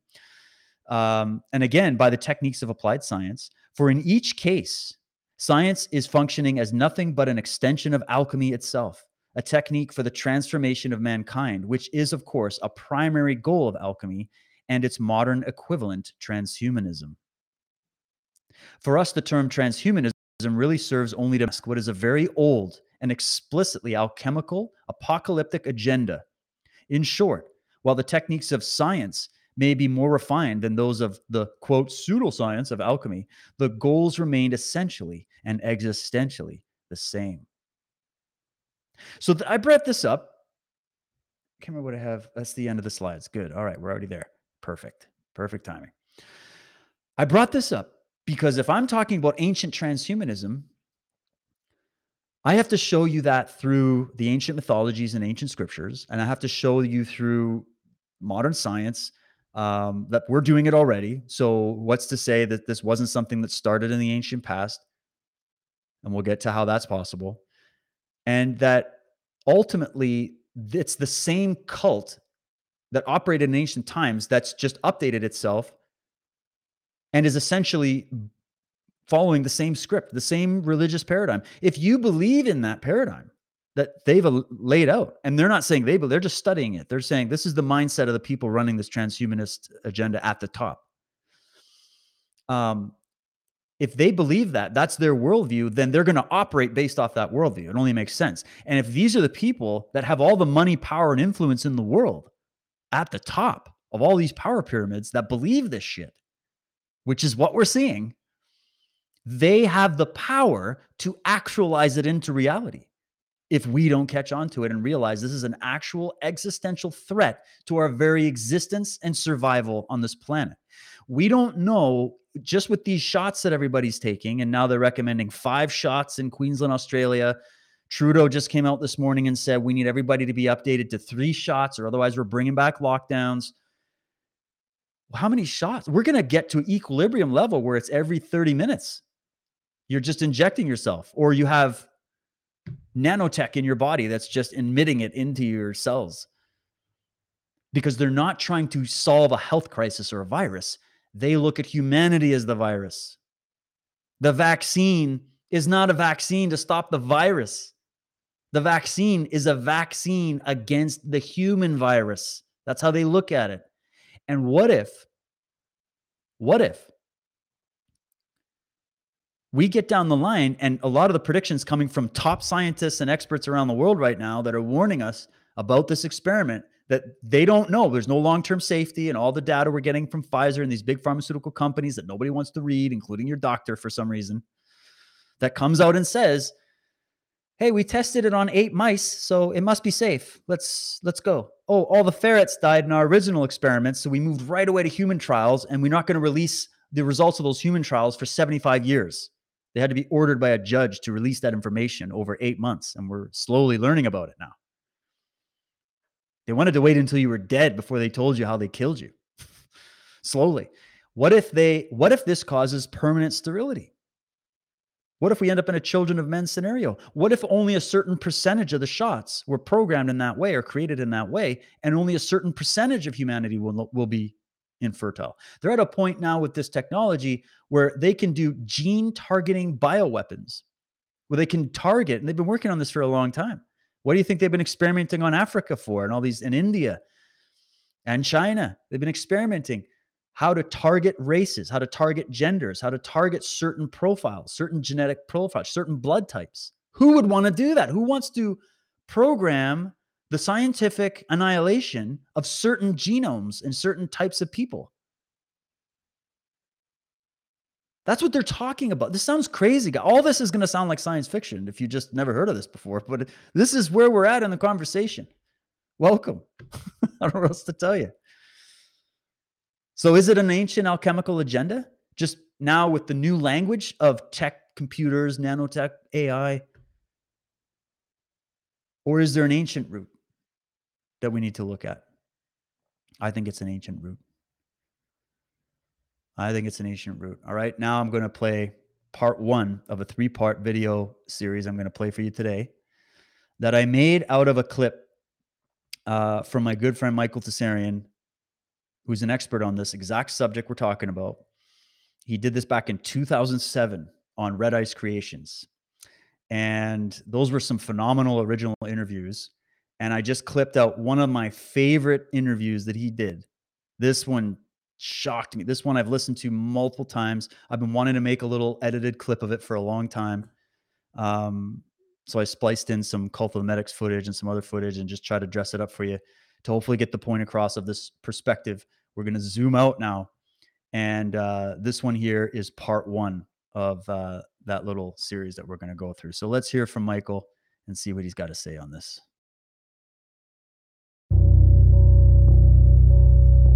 Well, first we have to realize that technology is not something new. Just even looking at the meaning of the word technology is an Egyptian word. Tech, T-E-K, was how it was spelled back in Egyptian times, and it was a religion. It was part of a worship connected to the name of the serpent.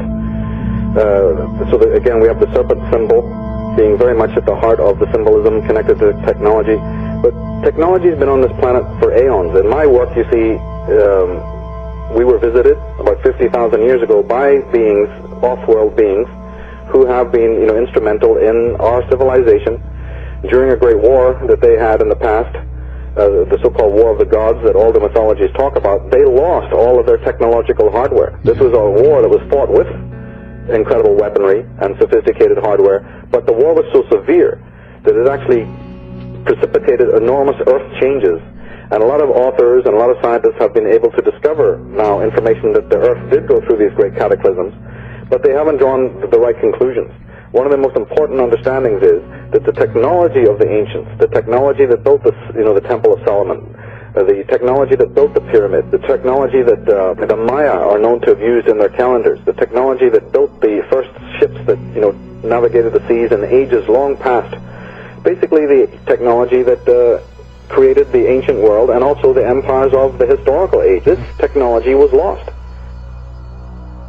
So when we find ourselves today in a silicon age, in a cybernetic age, we have to understand there's nothing new about that. It's only because we have a myopic historical vision and that we have historical amnesia that we think that it's only since the Renaissance, or it's only since the industrial age or the agricultural age, you see, that man built machines and man had railways and man started getting into the concept of machinery and technology. This is an age-old movement, and we are just been provided or given a very small, limited vision, modern vision into it. But if you look at the symbols that the corporations of the great technological corporations are using today, and some of the memes and the logos that they're using, you will see that they are also referring to their ancient roots. What we're seeing today is but the arrowhead of a long arrow stretching way back into time. The Royal Academy and the Royal Societies and the Royal Dynasties of the world who are funding these Silicon Valley groups and funding this genetic research, because even though they call the Silicon Valley, 3/4 of the companies in the Silicon Valley have nothing to do with silicon. They're all genetics. Did you know that? The Silicon Valley is 3/4 of the economy there is run by companies that are into genetics, not just silicon chips. So there's a big disguise going on.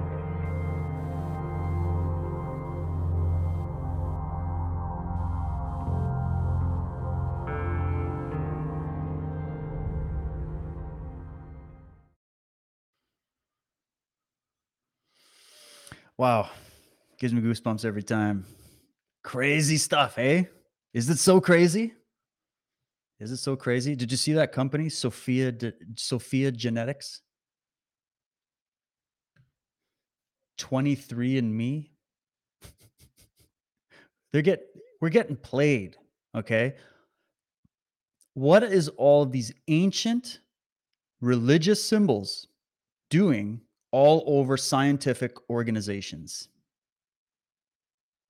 What is ancient religious occult symbology doing, being employed by a bunch of atheists, allegedly, that have no belief whatsoever in any of these things that we're talking about? That alone should give you, or is it mockery? Is it just, oh, that's a cute little design, the seal of Satan, let's just use that. Let's use the Masonic aprons. Let's use the wheel within wheels. Let's use the Great Pyramid everywhere possible. Let's use the sun all over the place. Let's use yellow and blue. Let's use, these people, it's so ancient, it's new. And what a theory to think about. We're going to get more. There's 2 more clips like that, and I have a lot more clips to go through. And actually, let me just see, where am I at here? I got to kind of look at this quickly.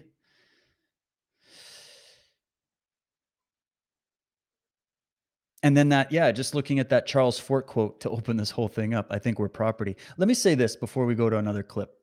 Maybe I should load the clip before, just so we're ready. I know which one we're going to do. I know what we're going to do next. We'll look at what Hollywood has been telling us, because he's going to be mentioning some of that coming up. A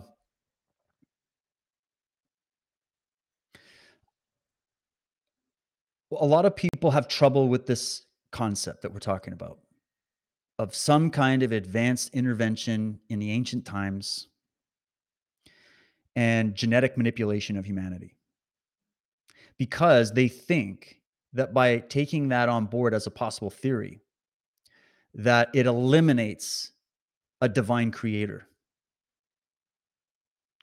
I don't agree with that. What I think is that the divine creation, the creation, and I believe in that it was a creation, and I can't even understand the process of it, where my limited mind couldn't understand it, but that it's an unfolding creation, that there is a creator. I just don't look at it as a guy sitting in the sky in the clouds like a Monty Python skit. I look at it in a way that it's undefinable. I dare not define it. I dare not. It's so big. There is a divine presence and order in the universe. There is a God in that sense. Okay. And I know I can't trip over these minds without bringing this up, that we're all divided. Us humans, us fringe minority, serf class, whatever they refer to us as, we're all fighting with each other over these ideas. We are not a cohesive unit opposing this sorcery.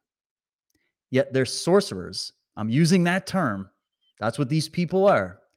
They are modern day sorcerers pretending to be scientists, using ancient alchemy, using ancient knowledge of genetics.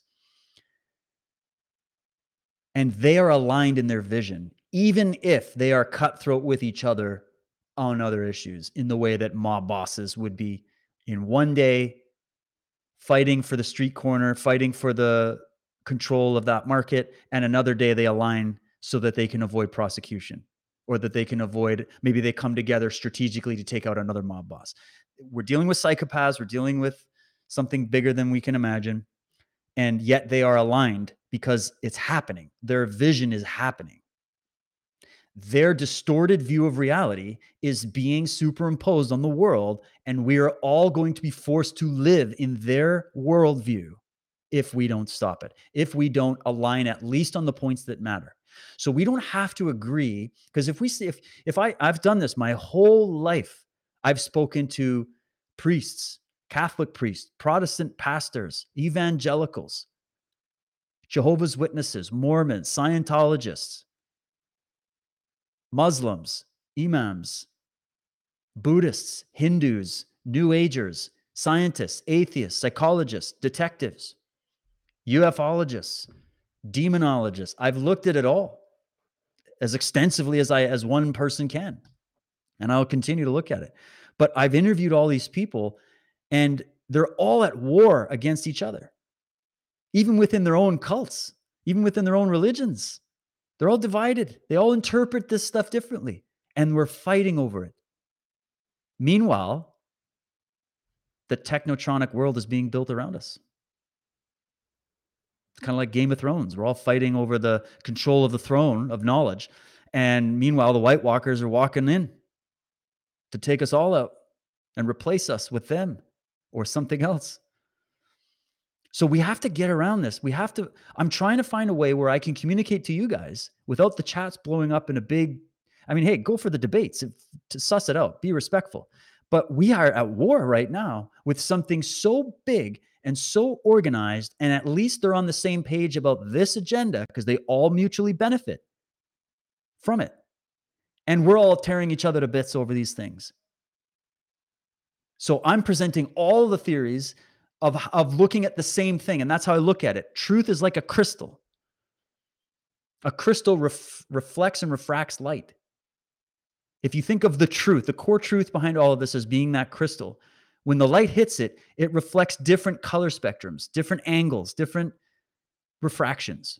And people look at that refraction and think they're looking at the truth when they're looking at a reflection of a central truth that is that crystal in this metaphor. And we're all looking at the same thing with different language and different interpretations of that thing. That makes more sense to me than every religion and philosophy and worldview being wrong or all being right. We're all right and we're all wrong. We're kind of blind in the dark, feeling something like the elephant, the blind man and the elephant. One guy thinks it's a tail. One guy thinks it's a tree stump. One guy thinks it's a snake. One guy thinks it's a wall, a brick wall. And they're fighting over those details when they're all touching a freaking elephant. So there's an elephant in the living room. And I want to know what it is. And I'd love to hear what you think it is. But don't tear each other to bits over the differences of the details that in the end don't matter. Let's agree on one thing. Our freedom and sovereignty as human beings is under attack. We're being taken over by a death cult that believes in genetically modifying the entire human species, depopulating a significant portion of the planet, and creating a transhuman AI technological world run by them, where you own nothing, they own it all, and they just keep feeding you the happy pills to keep you shut in your room and that you're not going to resist them. And they have a belief in this, and they've not just been tinkering with our genetics in modern times, they've been tinkering with our genetics throughout time. They being not these immortal beings that survived all of history, but just either the biological descendants or the psychological, ideological descendants, the philosophical descendants of these ancient ideas. Like, I always tell this to people when they think secret societies are done and gone, any kind of old thing, conspiracies out. It's all been washed out by history. we won World War II, so therefore it's all over. Like those kind of people, I say, well, no, these people have an ancient religion in the same way you worship an ancient religion. You go to a church, you go to a mosque, you go to a temple, you set up a little shrine in your house. You have your belief that's ancient. It goes back to you're interpreting your reality through the lens of ancient ideas. And you're going to tell me that the elites at the top don't do the exact same thing, just with maybe different ancient ideas that you know nothing about? And you think that, so Islam's still around, Christianity, Judaism, Hinduism, some of the oldest religions in the world are still around. They still have their temples. They're still tax-exempt foundations. They're still preaching their gospels, recruiting people. That's the surface. These people behind the curtain have their own private religion. And we're starting to see signs of what that religion really is. And we're fighting it all out of our different take, and they're aligned in their vision. Who's going to win? Who's going to win if that continues? So I just wanted to say that. We're fighting amongst ourselves over details that honestly don't matter. I don't care if it's just a bunch of psychopaths running it. I don't care if it's a bunch of demonic entities from another spiritual dimension. I don't care if it's a bunch of alien scientists from another planet. Any one of those or all of them could all be happening simultaneously. Well, there's a hidden occult agenda that it doesn't include humanity as part of the future of this planet. A new being is being created.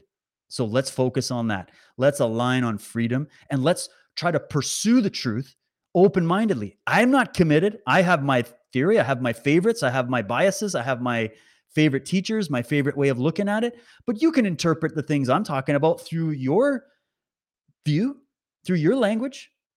Is that fair? Can we stay there and still be friends and still fight on the same battle lines and still face this great enemy at this Battle of the Black Gates together without chewing each other's heads off over every little goddamn thing? So there's my rant on that. Let's align. Let's align on what we can agree with.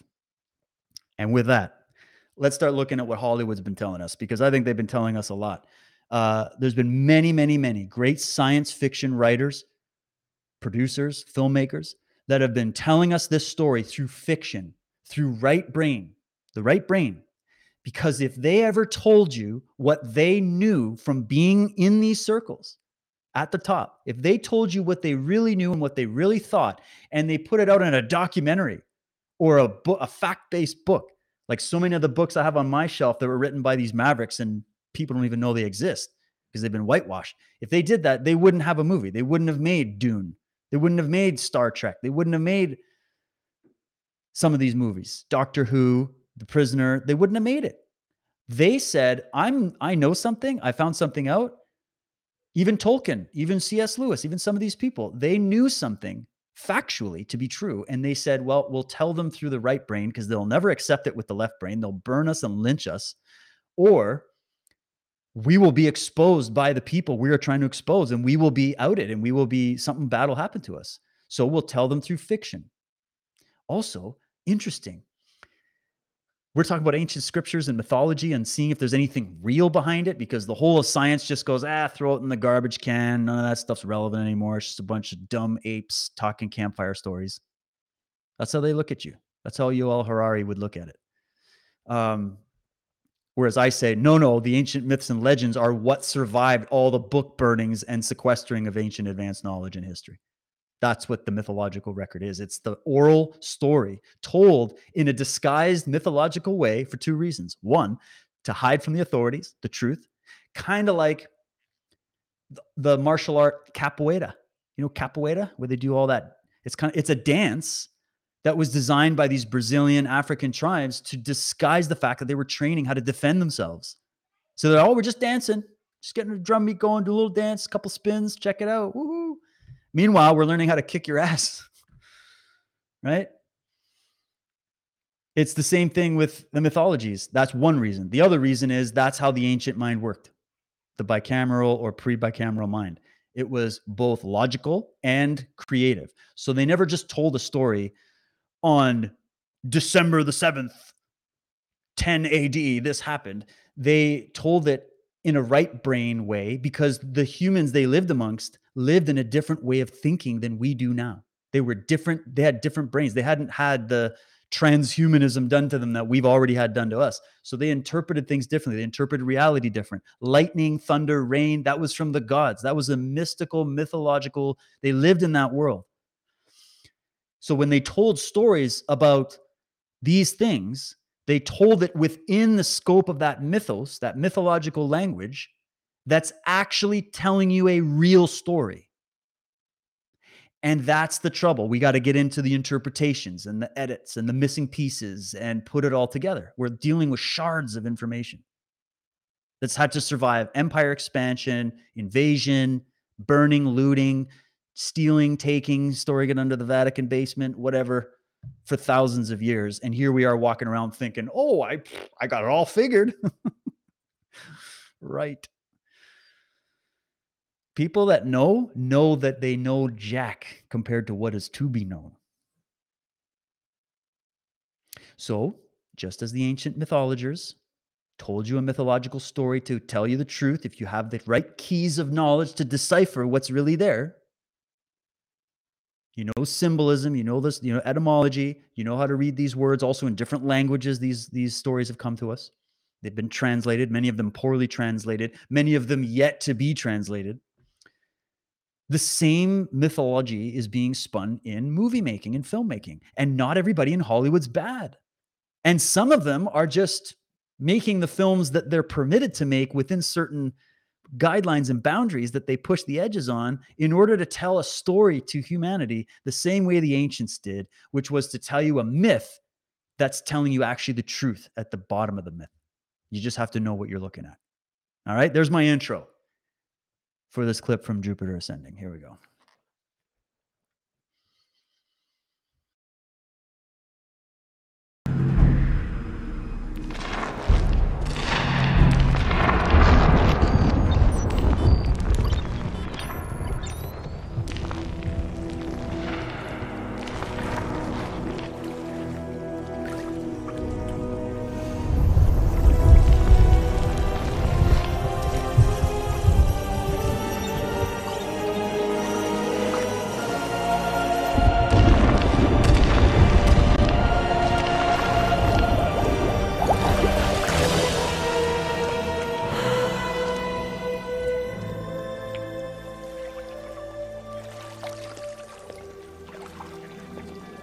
Holy crap.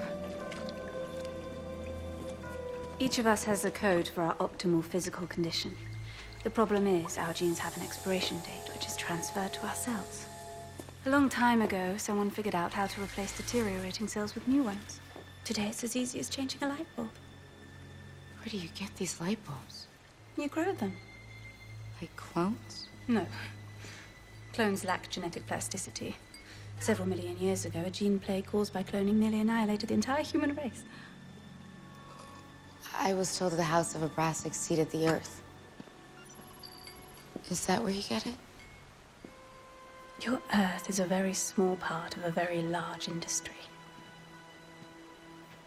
Feel my skin. Oh, wow. In your world, people are used to fighting for resources, like oil or minerals or land. But when you have access to the vastness of space, you realize there's only one resource worth fighting over. Even killing for. More time. Time is the single most precious commodity in the universe.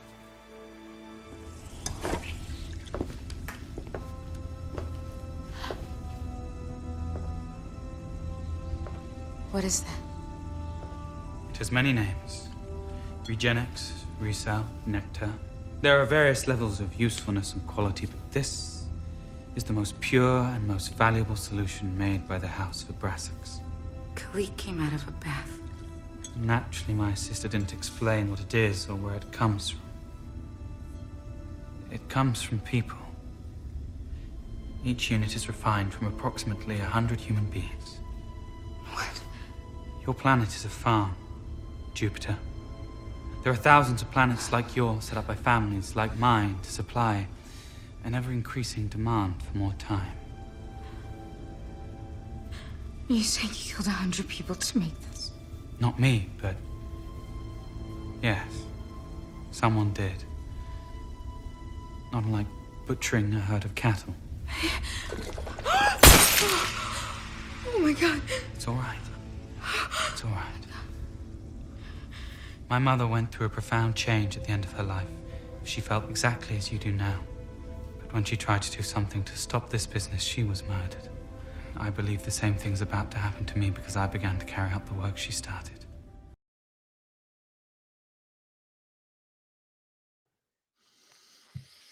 Whew, pretty heavy stuff. I think it kind of froze at the end there. Sorry about that, guys. So I'll let you interpret this how you wish. This kind of gives you this is the whole thing about this adrenochrome stuff we hear about, the farming, the are we a property? It's coming through this film, talking about it in a more sci-fi kind of way. You can interpret it through the lens you wish, but it's all there. And it's interesting how he talks about how my mother had a change of heart about this industry that is actually galactic. It's not just planet, it's a galactic industry. That Earth is a corporate farm that was given as a gift to one of the kings of this other planet, and that they essentially farm the Earth for human genetics and human blood in order to regenerate dying cells. And we're hearing celebrities talk about this in a very light way. We had people like Isaac Cappy coming out, other whistleblowers. You can get into that whole research. It's dark and horrible. Look at even the research into things like human organ harvesting that goes on in the black markets, which I did a lot of research on for this chapter 8 that I did, but I honestly didn't even include it because it was just so sickening. I just kind of prefer, okay, you know about it. I don't need to go into the details. It's horrible. It's disgusting. It's stomach churning. I lost sleep studying it. But you have Hollywood talking about it and they saying, oh, my mother had a change of heart and there would be a lot of repercussions if she came out and told the truth. Now, later we find out he's lying, spoiler alert. But anyways, check out the film. Josh Reed and I are going to do a show analyzing Jupiter Ascending. I think that'll be a fun Saturday night show. We'll do sometime. You guys can join us for that. There's just so much in there. And it was made by the Wachowski brothers, sisters, we don't know. So same people that made The Matrix, another whistleblowing film. There's so many. So yeah, Earth is a farm. It's owned by somebody, or at least ownership has been claimed on it. And I realized as I'm showing you this, I didn't get to finish my thought fully on the idea of a creator, right? And how does this mean there is no creator and we were just created by a bunch of alien beings or something, or other people from elsewhere? And it's like, no, just as on our planet, this is just an argument that I can throw your way for people that are worried about that. Just as on our planet, we humans are tinkering with organic creations and changing them and genetically manipulating them to be something they are not.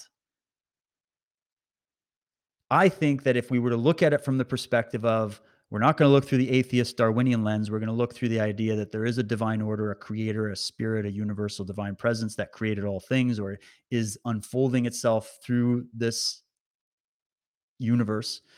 That it created everything perfect. It created everything the way it needed to be at a high level. I mean, here we are operating. I am right now. There's no Wi-Fi delay in my ability to move my hands, and it's perfect. Technology, no matter how advanced it is, isn't even close to what the human eyeball can do, to what the human brain can do. So the idea that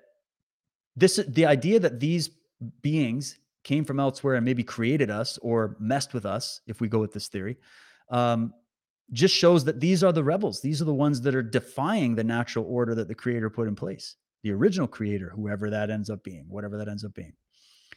And so just as we humans manipulate creations into these chimeric creatures and do all this experimentation, and we have CRISPR and we're doing all this stuff, it's the same when it comes to the universal order and anything that would violate that would violate the prime directive of don't interfere with evolving species that you'd hear in Star Trek. Someone did. Let's just say someone did. That's what we're saying. That's a possibility. And that's where we are. So we're not dealing with the original creators of all things. We're dealing with the fake stand-ins, the emperor with no clothes. We're dealing with the illusion, with the you know, it's like these types of people that become totalitarians, they all suffer from like little man syndrome, little woman syndrome. They're all betas, desperately trying to find and hold power over who they fear. So it's the same with these, whoever this is at the top, whether they're just human psychos, whether they're interdimensional, whether they're otherworldly, they're just imposing their view of reality on top of the original creation. That doesn't make them the gods. It just makes them gods with a small g, and it makes them self-proclaimed gods. And if they're owning us as property, that doesn't mean we are their property. Maybe on a legal sense, they could say, oh, we put genetically altered stuff in you, and therefore we own that technology, so now we own you. That's the way thieves and manipulators operate. They don't own shit. They manipulated the natural order. They're now galactic criminals.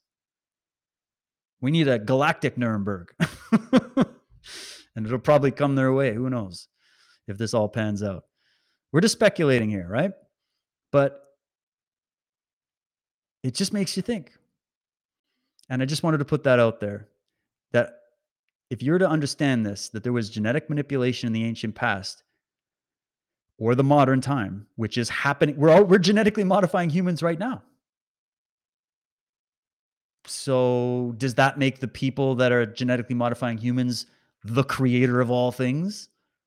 No. Does that make them God? No. It makes them fakers trying to become that. And that's what they want. They say it. We're the gods. Humanity invented gods, and now we're going to become the gods. That's the way they think. That's the way they believe. That doesn't have to be the reality.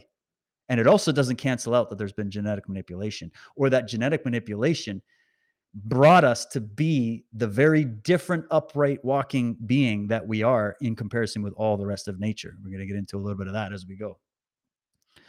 So I just want to put that out there because I know I'm going to get that. And I just wanted to give you my thoughts on that. That's one possibility. Okay. Now let's go to the second MSAR clip that I prepared for you, because he gets into this a little bit. Let's see what he's got to say.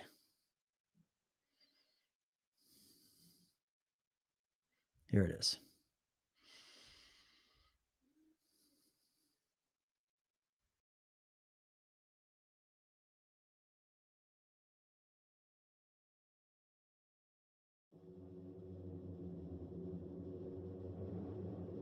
Basically, a lot of what the science fiction people are saying, what I think the greatest writers tend to talk about this post-human man, the cybernetic man, which is a creature. We've talked on other shows about the inauthentic man, that man's whole life is motivated by the guilt that he has from living an inauthentic life.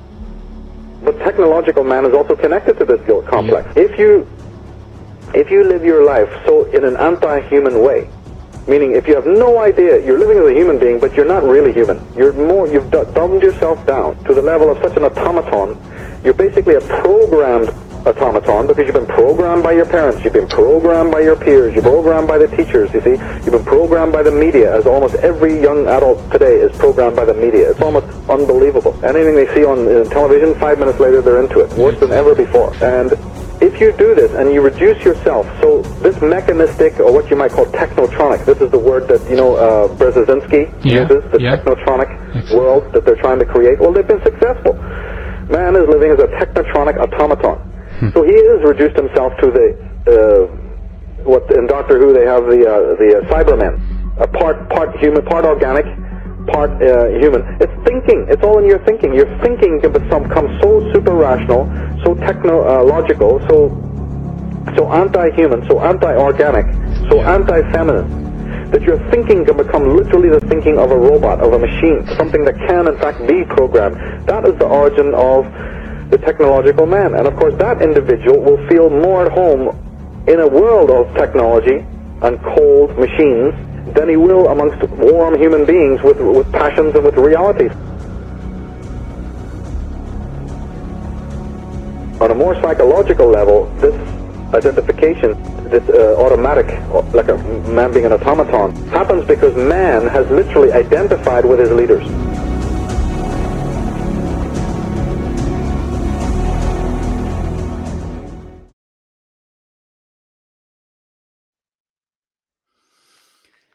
We're getting a little deeper That was a good clip.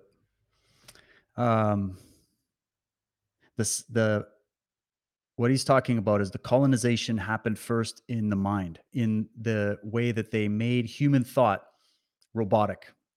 It started with our thinking first. It was a mind control operation first. It is now at the stage of another wave of this physical, biological altering. But it started with psychological altering. Didn't the pandemic start with psychological altering first? The new normal was an idea. It was just an idea. It wasn't in factual reality just yet. It was an idea that they started talking about, oh, there's a deadly virus. We got to do things we've never, ever done before to deal with viruses. And so we're going to create a new normal. And here we are 2.5 years later, we're still having the same conversation. Because it was training psychologically for the physical attack. The physical attack is always preceded by a psychological attack. Look at even how great fighters go and psychologically try to throw off their opponents before the fight even starts. Think of like Muhammad Ali or Conor McGregor or some of these types who get out there and they get in the minds of their opponent first, and then they take them out physically. It's an asymmetric warfare strategy, number one. It's very efficient. It's very ancient. It's a good strategy to employ. It's very effective. And it's always a psychological attack. So what Michael's pointing out there is that they made you think like a robot before they even brought robots into the world, into your psyche, into Hollywood movies. They made you think hyper rational, left brain prisoner, stuck in the left brain. Nothing wrong with the left brain, but if your thinking is only left brain, you have no creativity, you have no empathy, you have no higher order thinking, you have no emotion. And if you're flipped and you're only right brain, you have no connection to reality whatsoever. So they went, well, let's create the super rational. That's your science. And again, nothing wrong with science, but it's got a place, right? We want both. We want both the left brain and the right brain. But they created robotic thinking. That was the first wave of transhumanism that we experienced as a species. That's what they did. Now we're on to the biological physical. I hope that makes sense. And now he's got one more clip. We'll do one more clip here, part 3. This is just fascinating to me anyways. Let me know what you guys think. You enjoying yourselves? Is this too deep, too dark? Freaking you out too much? Don't worry. I'll give you something nice to wrap it up with. All right, here we go. Part 3.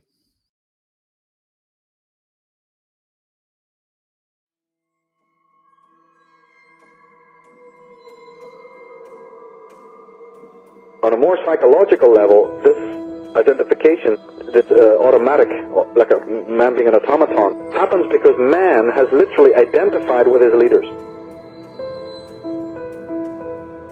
The leaders are already, in my belief, literally physically descended from Atlanteans, off-world beings who were technologically advanced. We are living in the mirror image of our masters who are technological, even in the prehistorical age. They're making us in their image. We are their servants, no more and no less.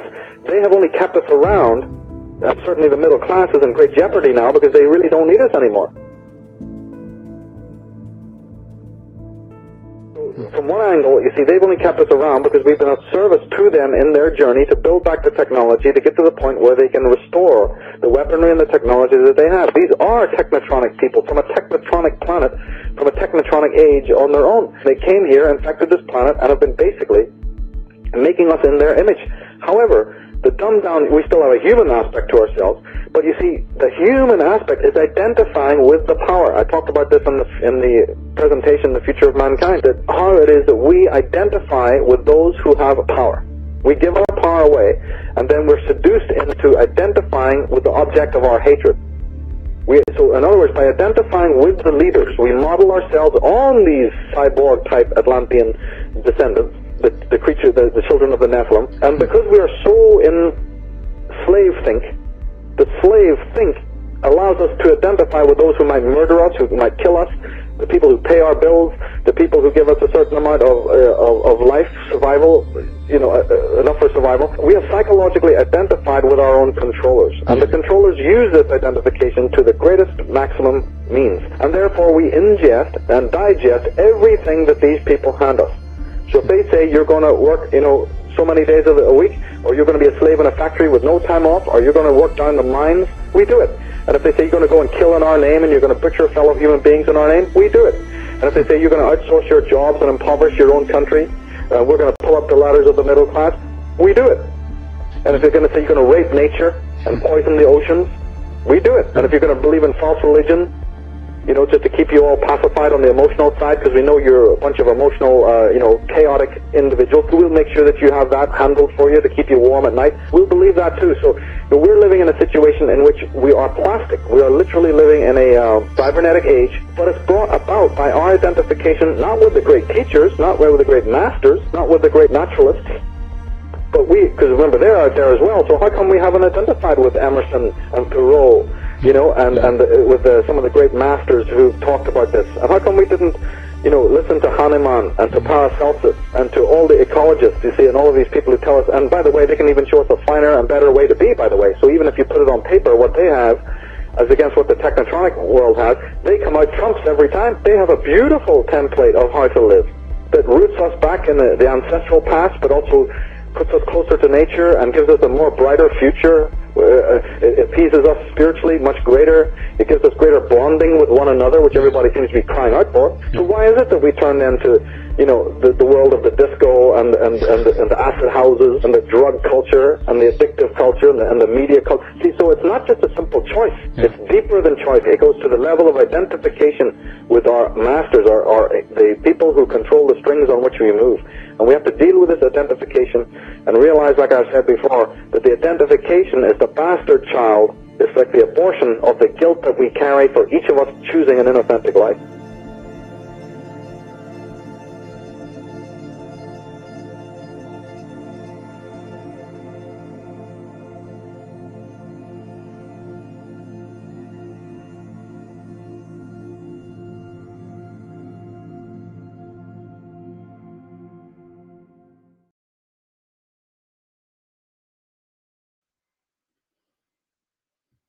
Wow.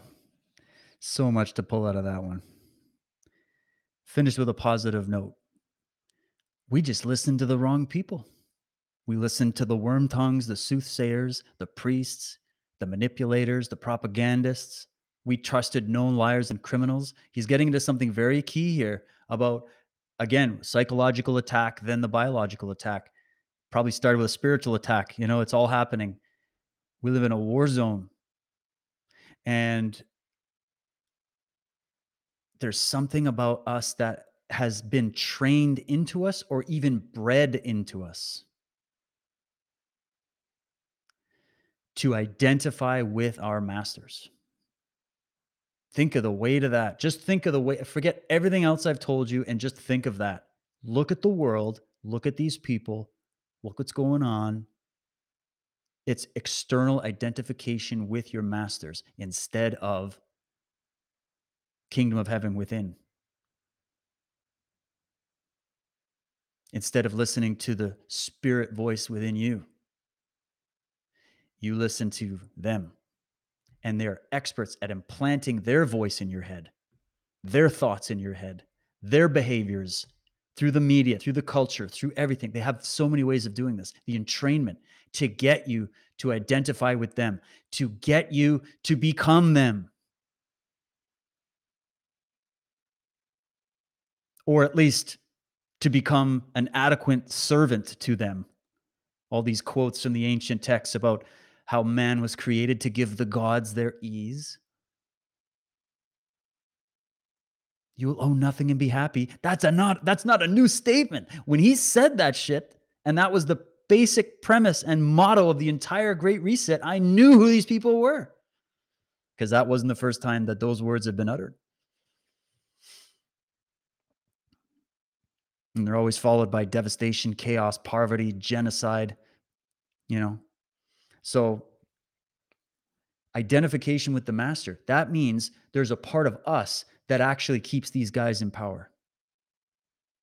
There's a part of us that, because there's a void within, it's been created artificially. It's been assisted by the fact that people maybe are lazy or afraid or whatever. We didn't deal with, we weren't taught. I think a lot of us are innocent in this. You know, if you really zoom out, we've been attacked for a long time by a very sophisticated system. It goes well above our heads, well out of our view of our just little life. And here we are, and we don't even know what drives us. All the research the behaviorists did, and the behaviorists, you know, the propagandists did, these mind control experiments trying to induce behavior. What is that but about them studying the science with our tax money, how to entrain you, how to get you to identify with them. They're like, how do we make humans not human? How do we make humans sociopathic? How do we make humans sociopathic? How do we do that? How do we cut off their empathy? How do we make them comfortable in an inorganic world? Well, we got to make the inorganic world more entertaining than the real world. So we'll start with that. And then real reality is hard enough with all the trauma of life, putting aside the many blessings and gifts of life for a second. But this is how people think. Life is hard. Nature is vicious. Consequences are frightening. So they're going to give me a video game life where I can create my own avatar and live in a metaverse in a pretend world while they plunder the real world and plunder my genetics and turn me into something that is actually a better suited pet. What did we do? Guys, is this crazy? What did we do to animals? We bred house cats. They didn't exist before. We're going to get into some more interesting shit about cats in a second. It's going to blow your mind. And why the ancient Egyptians maybe worshiped them. But we bred animals. We bred certain roosters for cockfighting. We bred certain humans for human fighting. We bred pets, dogs, different breeds of dogs, different breeds of horses, different breeds of vegetables, different breeds of food, different everything. We've been altering it, creating it in the way we want it. And there's a cost to every change we've made. And yet we're crazy for thinking that something did that to us first. You think it's crazy? So identification with the master. This was the huge bombshell for me that got me into doing all this research into cults when I did my series, Cults of Death and Power. This presentation gives me that vibe of like long presentations of those. You can go check them out. They're all on my Rockfin channel. Going into why, that was my question. Why do people sign up for these things? You saw pictures there of, what is it, Nexium or whatever the hell it's called? Why do these women sign up for abuse and being branded like cattle and being sexually enslaved to these maniacs? Why do they keep going back for more? What's with Stockholm Syndrome, where humans prefer their abusers over the people trying to save them? What is that? The reason that's such a question is because it's a mode of thinking and operating that is completely contradictory to your survival. So why would a being do that? Why would a living organism do that? We're the only creatures that do, to the extent that we do. And so when I've said before, the way out of this mess is in, that's what I'm talking about. Get rid of those hooks inside of you that are hooking you to these dark sorcerers. They are offering you the world on a plate. They are saying, all of this can be yours if only you will kneel before me. If only you will give me your sovereignty. If only you will give me complete ownership and control over your body, your mind, and your soul, I will give you all of this. That's the offer being made. Humanity, that reality out there, the reality of your body, and you have body dissociation disorder, or you have self-sadism, as a psychologist would call it, or you have trauma from the past that you don't want to deal with, or you have, you're bored or whatever, don't worry. We've got lots of breads and circuses for you and more on the way. And you know what? Screw reality. Who needs that? Leave that to us. We'll own it. You guys just show up. Don't worry about it. But the price is your freedom and your life. And if we think that you need to be culled, you signed in blood, so we get to do what we want. If we need you to be one of our experimental lab rats, you signed the dotted line, you gave it to us. These guys, for some reason, I think there's some kind of karmic law that they believe in, or some kind of prime directive that they believe in, or that operates within the universe. These guys are just, whoever's doing this, they operate in a really strange way where they always entrap you to enslave yourself. They don't directly do anything. They want you clapping and cheering for them. So they recruit you through sophistry. Sophistry being the art form of manipulating language to create a change in human behavior. Just using language. Forget about genetic alteration and any of that stuff. Just using words. Those were the first spells. What do you do when you write a word on a piece of paper? You spell it out. That's the first magical spell. And the first magical spells were done by the manipulation of language to get your mind to identify with abusers, tyrants, criminals, psychopaths, and anti-human creatures that are nothing like what you think they are. They are wolves in sheep's clothing. And it's our naivety that has been our biggest adversary.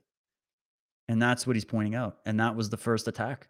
So it's not a surprise when you know that now that they're rolling all this contact tracing and biometrics and all this stuff that you guys all know about, I'm sure.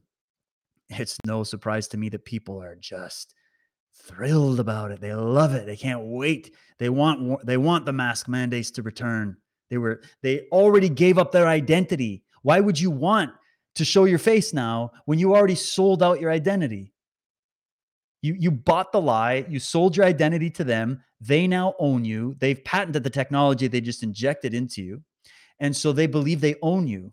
But I'm here to tell you, these at the top, at the tip top, maybe not down the totem pole, but at the tip top, I believe there's a very adequate theory that could say that these people, whatever they are, that are doing this to humanity, already believed that they owned us because the genetic manipulation happened a long time ago. And they look at you as that, whether you believe that or not. It doesn't matter. That's what they believe. If that's not reality, it doesn't matter. That's what they believe. And they operate off that belief. So they believe they own you. They believe they own this planet. And when you have that belief and you have more money than anybody else, you have all the power and the militaries that you have all the intelligence networks, you have all the secret societies, you have all the financiers, you have all the Hollywood stars, you have everybody worshiping your feet. You're the new gods of the modern world now, as they're saying openly in public. Then it makes sense that a lot of people are going to actually go, I want to be a branded cattle on your farm. I want that because it offers me the illusion of security. It means I don't have to become my own divine individual, as example given by the Christ or by the Buddha or by any of these great figures or by these great teachers who are telling you to realize your own potential, that you are made perfect, and that when they come in and tell you you're not made perfect, we're going to upgrade you and give you all these superpowers. There's a cost to that transaction. There's a cost, and it could be a dear cost. It could be the cost of actually what it means to be human. And that's just too far of a bridge for me personally. I don't know about you guys. All right, let's try to narrow in now. Okay, let me check, make sure I didn't have any other clips. I do have more, but I just before I get to this last section, I'll make sure I didn't miss anything. We did Yoel Harari. We got into the mindset of the transhumanists of the modern day. We looked at the different theories here. Yeah, we did all that. Okay, so we're ready. All right, now we're going to get into the work of the great Lloyd Pye for a minute, because I think he's got some words on this that are going to be very interesting. And I know people out there watching this, you may have heard these little things I'm presenting to you in bits and pieces. My goal was to try to just blend it all together and remix it in a way that maybe you hadn't heard, but hopefully to get some new thoughts going so that we can narrow it down. But for those that don't know, Lloyd Pye was a scientist, a researcher, who he passed away, what was it, 2012, I think? He had a very fast-acting cancer that killed him within 30 days. And other than that, he was known to be completely healthy. And there are a lot of people that hold suspicion about his death. But he was somebody that was very eloquent. He has written some fantastic books. He wrote the book, Everything You Know Is Wrong. And he's talking both to the Darwinian creation, the Darwinian evolutionists, and the more fundamentalist, literalist, religious types. And he's saying, you're all wrong. There's a third option. There's a whole way of looking at everything that's completely different. And then you look at his research and you decide what stays, what goes, how it fits. But what he's brought is invaluable, I think. Getting into genetic research, looking at this from a scientific perspective. So if anything we've been talking about seems airy-fairy, pie in the sky, it's too mythological, it's too outside the box, you won't find a more grounded researcher in this field talking about it from a very detailed scientific perspective than someone like Lloyd Pye. Can't recommend him enough. He wrote a book also on intervention theory, which actually, if you go back to Dr. Horn, his whole analysis, it actually plays in very well to what Lloyd Pye is talking about, even though Dr. Horn comes from a Christian mentality and Lloyd Pye comes from outside of that religious paradigm. They're actually telling you a very similar story. So this next section would be for those of you who are coming more from a scientific perspective on things to explain this. But again, I'll say you can interpret this in a lot of different ways. And it's incredible. So let's just check out this first clip and then I'll give you some more comments. Here we go.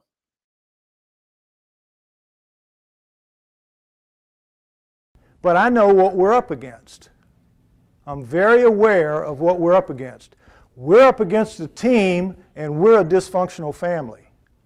We're going to have to make some major overhauls in the way we approach, the way we do business to have a dog's chance to succeed against these folks. They play hardball. We play jacks by comparison. Okay, I'm now going to take you off the deep end. For as radical as what I have said up to now might seem to you, we're now going to plunge off to the deep end. Because why? If humans are not pre-humans, or pre-humans are not, don't lead to humans, that they're really hominoids, what are humans? What are we? How do you account for us? The way I account for us is this. Let's go through the lesson real quick. From macro to micro in 5 steps, the human body contains 100 trillion cells.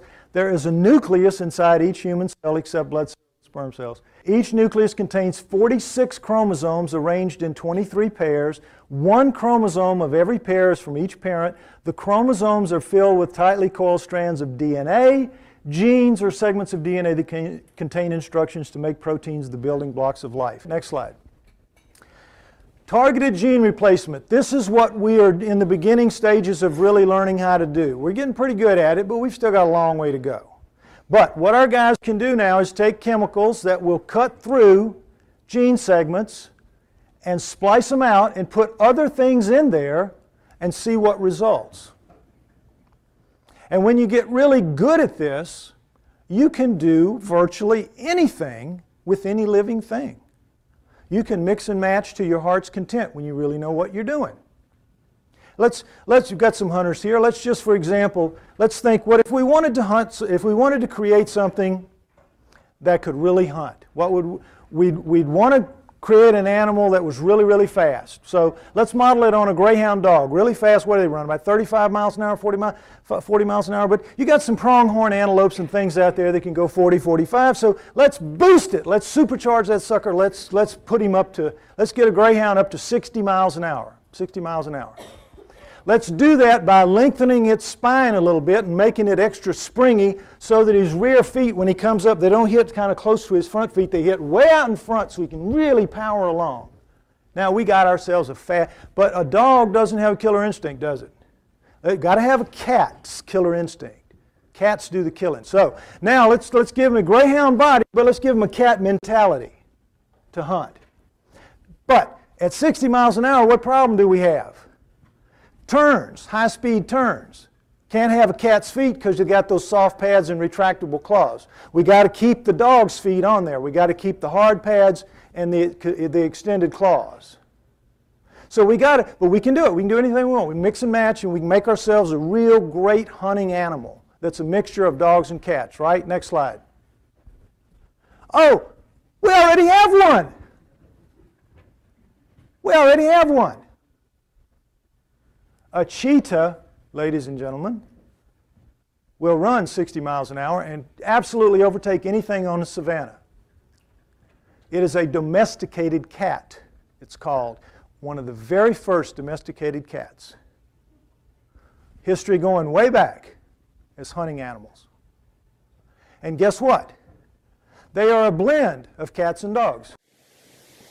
See their fur? The tan part's what you find on a short-haired dog. The black spots are cat fur. See the feet? Dog. See the body? Cat. See the spine? Extended. Stretched out. Lets it run 60 miles an hour. Big heart. Extra lung capacity. Super lungs. High-speed turns. Absolutely a mixture of dogs and cats. Susceptible to diseases that only dogs get, and susceptible to diseases only cats get. More importantly, and perhaps most significantly, they're all clones. Genetically exactly alike. What's that mean? It means cheetahs are a product of genetic engineering. No question. Yet science insists they all came out of a genetic bottleneck of some kind. That's how it's explained. Seriously. A genetic bottleneck. Somehow, all the cheetahs, all the creatures that led to cheetahs, died, except for a very few breeding pairs, somewhere, over the last few thousand years, and they radiated out again to the wide areas they cover now. A bottleneck. A genetic bottleneck. It's the only way to explain something that otherwise is inexplicable. Totally inexplicable. Now, supposedly cheetahs go back millions of years, like everything else, but as far as domestication goes, we know they've been domesticated the last 5,000 years. They were one of the first ones, going back to the Egyptians and Sumerians. Absolutely one of the very first ones.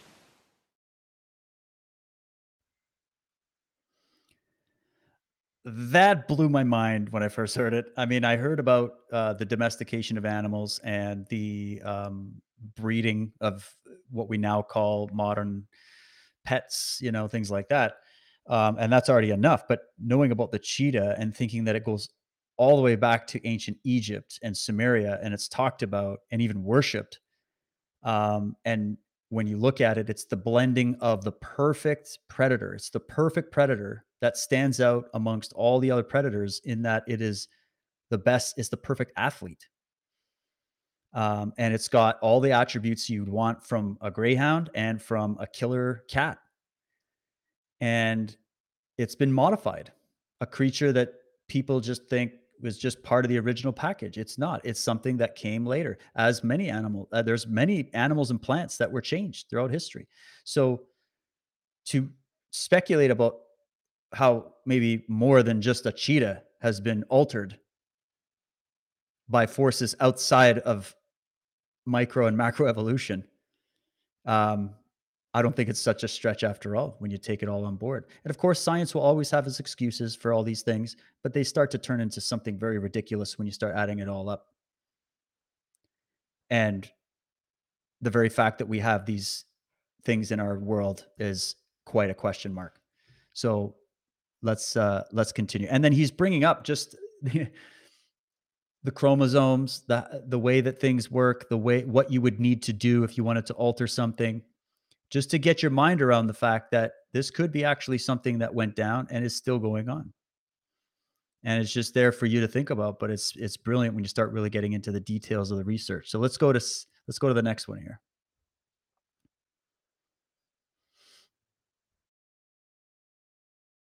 Okay, that covers the cheetah. Now, this slide covers a lot of things. Domestication is one of the great untalked about, unexamined mysteries of the world. That goes for wheat, corn, cattle, goats, sheep, anything, and us. Charles Darwin himself said, when you come down to it, humans are more like domesticated animals than anything else. Now, put that aside for a moment. Here's the story we get for wheat and grain and corn and cows, all domesticated plants and animals. This is what we get. Let's start with grains.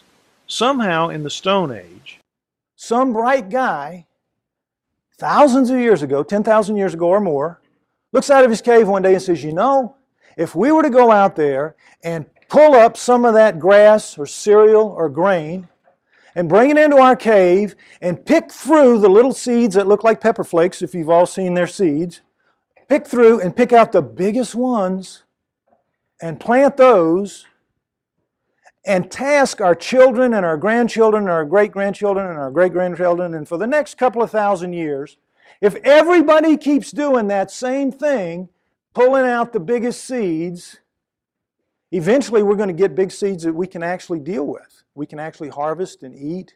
And if we get lucky, if we do all of this for a couple thousand years, if we get lucky, maybe some miracle might change the biochemistry of those seeds and turn them in from things that we absolutely cannot use to some kind of a seed that our bodies can use. And furthermore, the way they're designed at the Rachis and Glooms will allow us to harvest them and get them back somewhere and thrash them, and we can get those seeds out. Everything about this has to be changed. And that guy stood there at the front of his cave, and somehow he had this vision, and somehow he was able to pass the word down for hundreds of generations, and everybody did it, and somehow we wake up one day and we have all these things, domesticated plants. Same thing with the animals, looking at the big wild oryx, just a real bad news thing, looking at a wolf and saying, oh yeah, let's bring those in and keep those for several generations and breed the wildness out of them. Yeah, there's going to be some nipped ankles in the cave here for a few generations, but if we stick with it, we're going to get a dog and it'll be really fun. They might have puppies and it'll be fun. You know, so totally absurd, when you just think about it for 5 minutes. And yet that is totally bought, paid for, signed, sealed, and delivered by every major botanist that I know of. Nobody says these kinds of things. Nobody that I'm aware of. But yet it's there. A child should be able to see it. And again, so with humans, just like Darwin said, we seem to be like domesticated animals. Next slide. Cerebral cortex comparison. Now, evolution. Rat, if you take the cerebral cortex, which is the outside part of the brain, the outside covering, most closely related to intelligence, this part out here, and you peel it off and you spread it out, of a rat, it's about the size of a postage stamp. Of a monkey, it's about the size of a postcard. Of a chimpanzee, it's about the area of a sheet of typing paper. And for us, it's 4 sheets of typing paper. I submit to you that this is not evolution. This is something happening. This is supposedly our closest genetic relative. Something happened genetically to do this. Something happened. It's clear something happened. That is not evolution. But what? Next slide. Okay, again, I want to remind you, the 12 ways humans are not primates. Bones much thinner and lighter, muscles 5 to 10 times weaker, skin not well adapted to direct sunlight, adipose tissue 10 times as much, body hair missing pattern reversed, head hair and nails must be trimmed, skulls and brains not in the same ballpark, locomotion most obvious difference, speech, throats completely redesigned, we saw that slide, sex no sign of typical estrous cycles. Now let's focus on these last 2 for a minute. Genetic disorders. We have over 4,000 and counting. 4,000 genetic disorders in our gene pool collectively. meaning you can find these 4,000 genetic disorders from Eskimos to Watusis. We all carry on average about 250. You may have 200, your wife may have 100, but if you two carry the same one, each of your children has a 1 in 4 shot of expressing it. Now, the key to this is simple. In nature, you just don't have that many. Faulty copies are done away with. Faulty products are done away with. Most things breed very true in nature, plants and animals. There are very few. Things like albinism, you'll find that in gorillas and alligators, and but being an albino doesn't kill you. It doesn't really stop you from reproducing, so you can bring that kind of a gene flaw into the gene pool. But we have a couple of dozen that kill you dead before you reach the age of puberty. Whatever. You can't pass it on. There should not be a single one of those spread through the gene pool. Why? Because how did it get there? If it can't be spread through sexual reproduction, what's it doing there? It's there because of genetic manipulation. That's what all 4,000 of them are there for. Genetic manipulation. And mistakes were made and left because whoever was making the manipulations didn't care. Didn't care to get it right. They just were hurrying to get the job done. And so they left. Did they care if they were making something? Did they care if it killed 1 in 10? Did they care if it killed 1 in 100? They didn't care. If they're making sentient beings like us, they're doing it for a reason, and they're not doing it for our benefit. They're doing it for their benefit.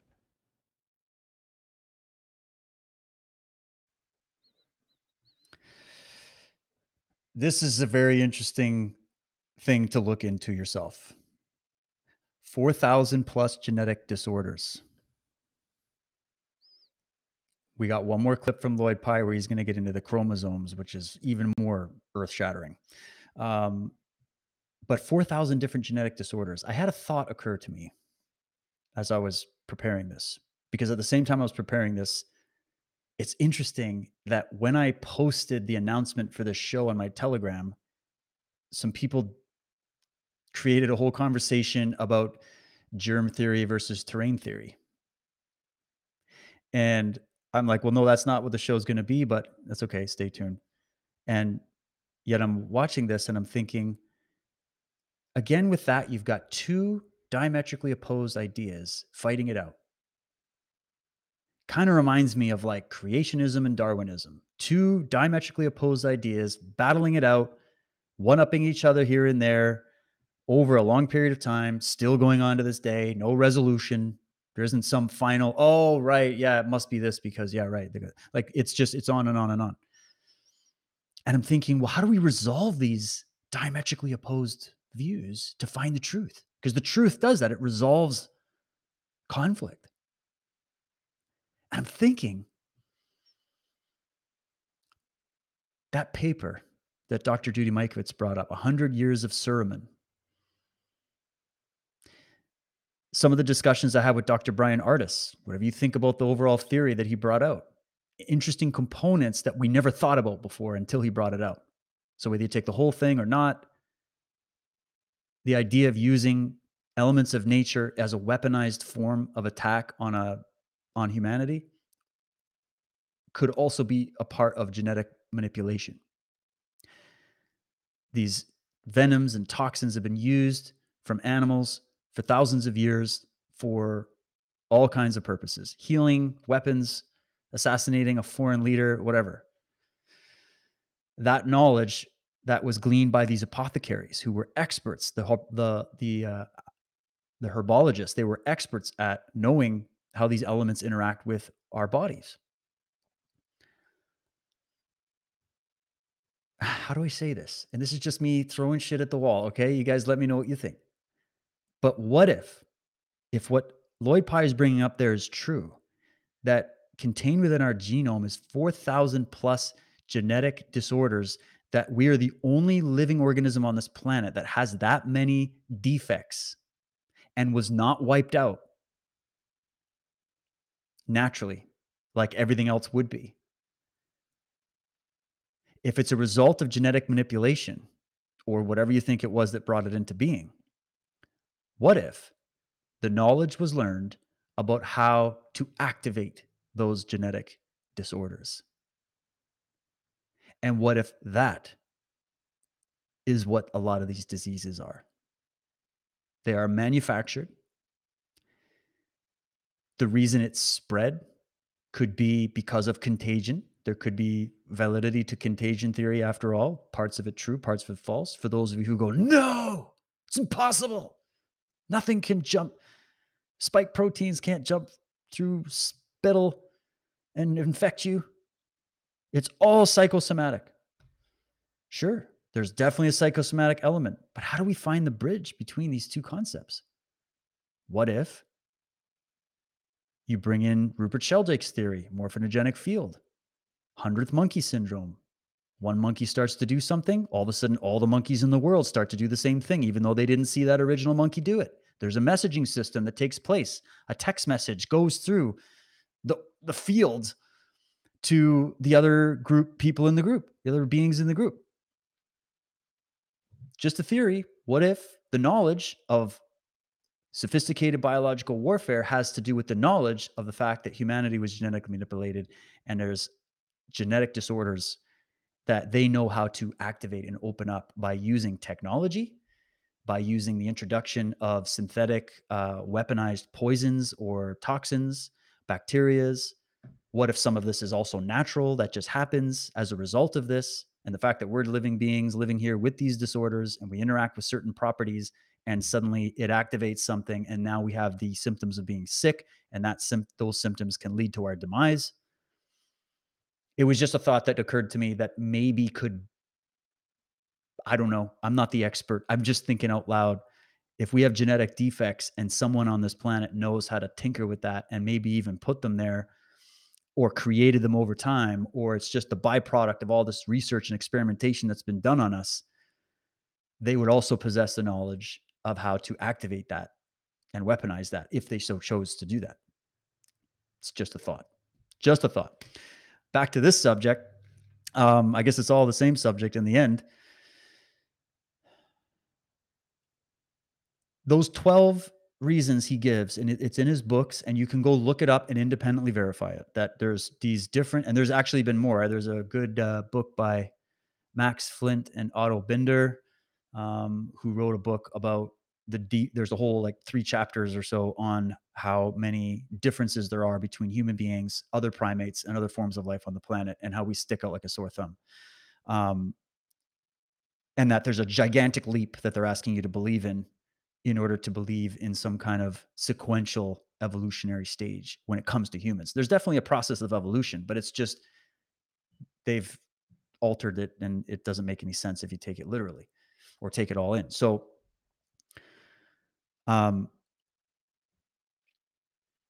if these 12 reasons exist that humans are not primates, then what are we? We are the creation of, like, the whole Bible story comes in, or all these ancient stories come in and go, oh, that was the evidence of the gods or God or whatever. The scientist, though, still has to wrap their head around that and go, well, wait a minute, that doesn't make any sense because nothing else has that. So then the theory of intervention would fill that, or genetic manipulation. It'd be the evidence of the signature of genetic manipulation. There's other scientists that have pointed out other key points of evidence that show different fusion of different things. The fact that there are many elements in our genome that look the same as the elements that show up in cloned sheep and cloned animals, which begs the question, are many of people walking around clones? Is there something to do with that? Or is this all a product of that? And the reason all of this is relevant to even consider in this context is that if they are trying to create a new being, a new human off of the old, maybe this is their way of just updating, whoever's doing this, their way of updating us to better suit the world environment that they're trying to create, which is more and more a synthetic technological environment. So if you want the technology, you got to do away with mock whatever version of that human, that living organism, there's also another thing to consider here in light of this is that maybe these people, these whatever controllers don't need us anymore, as they're openly saying.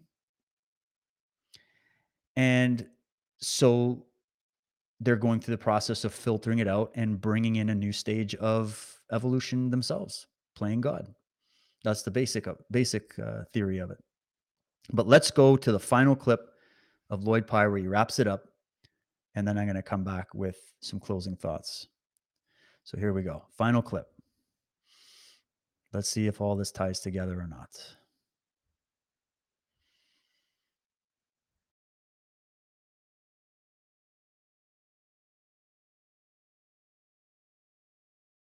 Same with domesticated plants, same with domesticated animals. We're no different than them. Somebody came here and designed this planet to suit them. And we are a product of that program, whatever that program was. That's what I believe. That's what I would like you to consider as a possibility. Next slide. 3 primates and a human. Remember 3 men and a baby? 3 primates and a human. You have the human, chimp, gorilla, orangutan. And you know, you always hear this from the other side. Well, gee, it's so much the same. It's so much DNA, so much the same. Geez, there's just a little step from them to us. Surely we evolved from them. Surely we did. But you know, we're an awful lot like a mouse too. Awful lot like a rabbit. But we are a lot like other primates. What's the difference? Well, you know, it looks pretty much the same, doesn't it? But there is a difference. They all have 48 chromosomes, and we have 46. Remember, we lost the 2 chromosomes somehow, some way. But guess what? That's an awful lot of DNA. That's an awful lot. How could we be even as close as we are, and we're wildly different from them, but how could we even be as close as we are if we lost 2 whole chromosomes? Guess what? This is the big secret they don't tell you. We didn't lose them. We didn't lose those 2 chromosomes. Guess what? Guess what? Next slide. Somebody fused them. The second one, somebody took number 2 and number 3 on the primates, and in us, fused it together. Why do you suppose they would want to do that? Keep the whole chromosome package there, but turn 2 into 1. Why? What if they wanted to breed us with something that had 46 chromosomes and breed us regularly to them and create an offspring that way? They would have to combine the package and reduce it from 48 to 46 without losing any of the DNA. And that's what they did. That is what they did. Next slide. Prediction number 5. Humans are not native to planet Earth. Along with domesticated plants and animals, we have been genetically engineered by outside intervention for unknown purposes. Now, this is the big one. This is the one you may not want to jump off with. This is what I believe, and this is what I believe is going to be found to be the truth downstream. I don't know how far it'll be, but I think the evidence is jumping out all over the place right now, and nobody wants to look at it because, again, this is going to have to be crammed down some very unwilling throats. But it is the truth, and it will come out. And whether I see it or not, you will remember that you were here tonight and heard me put it out together in this package for the first time.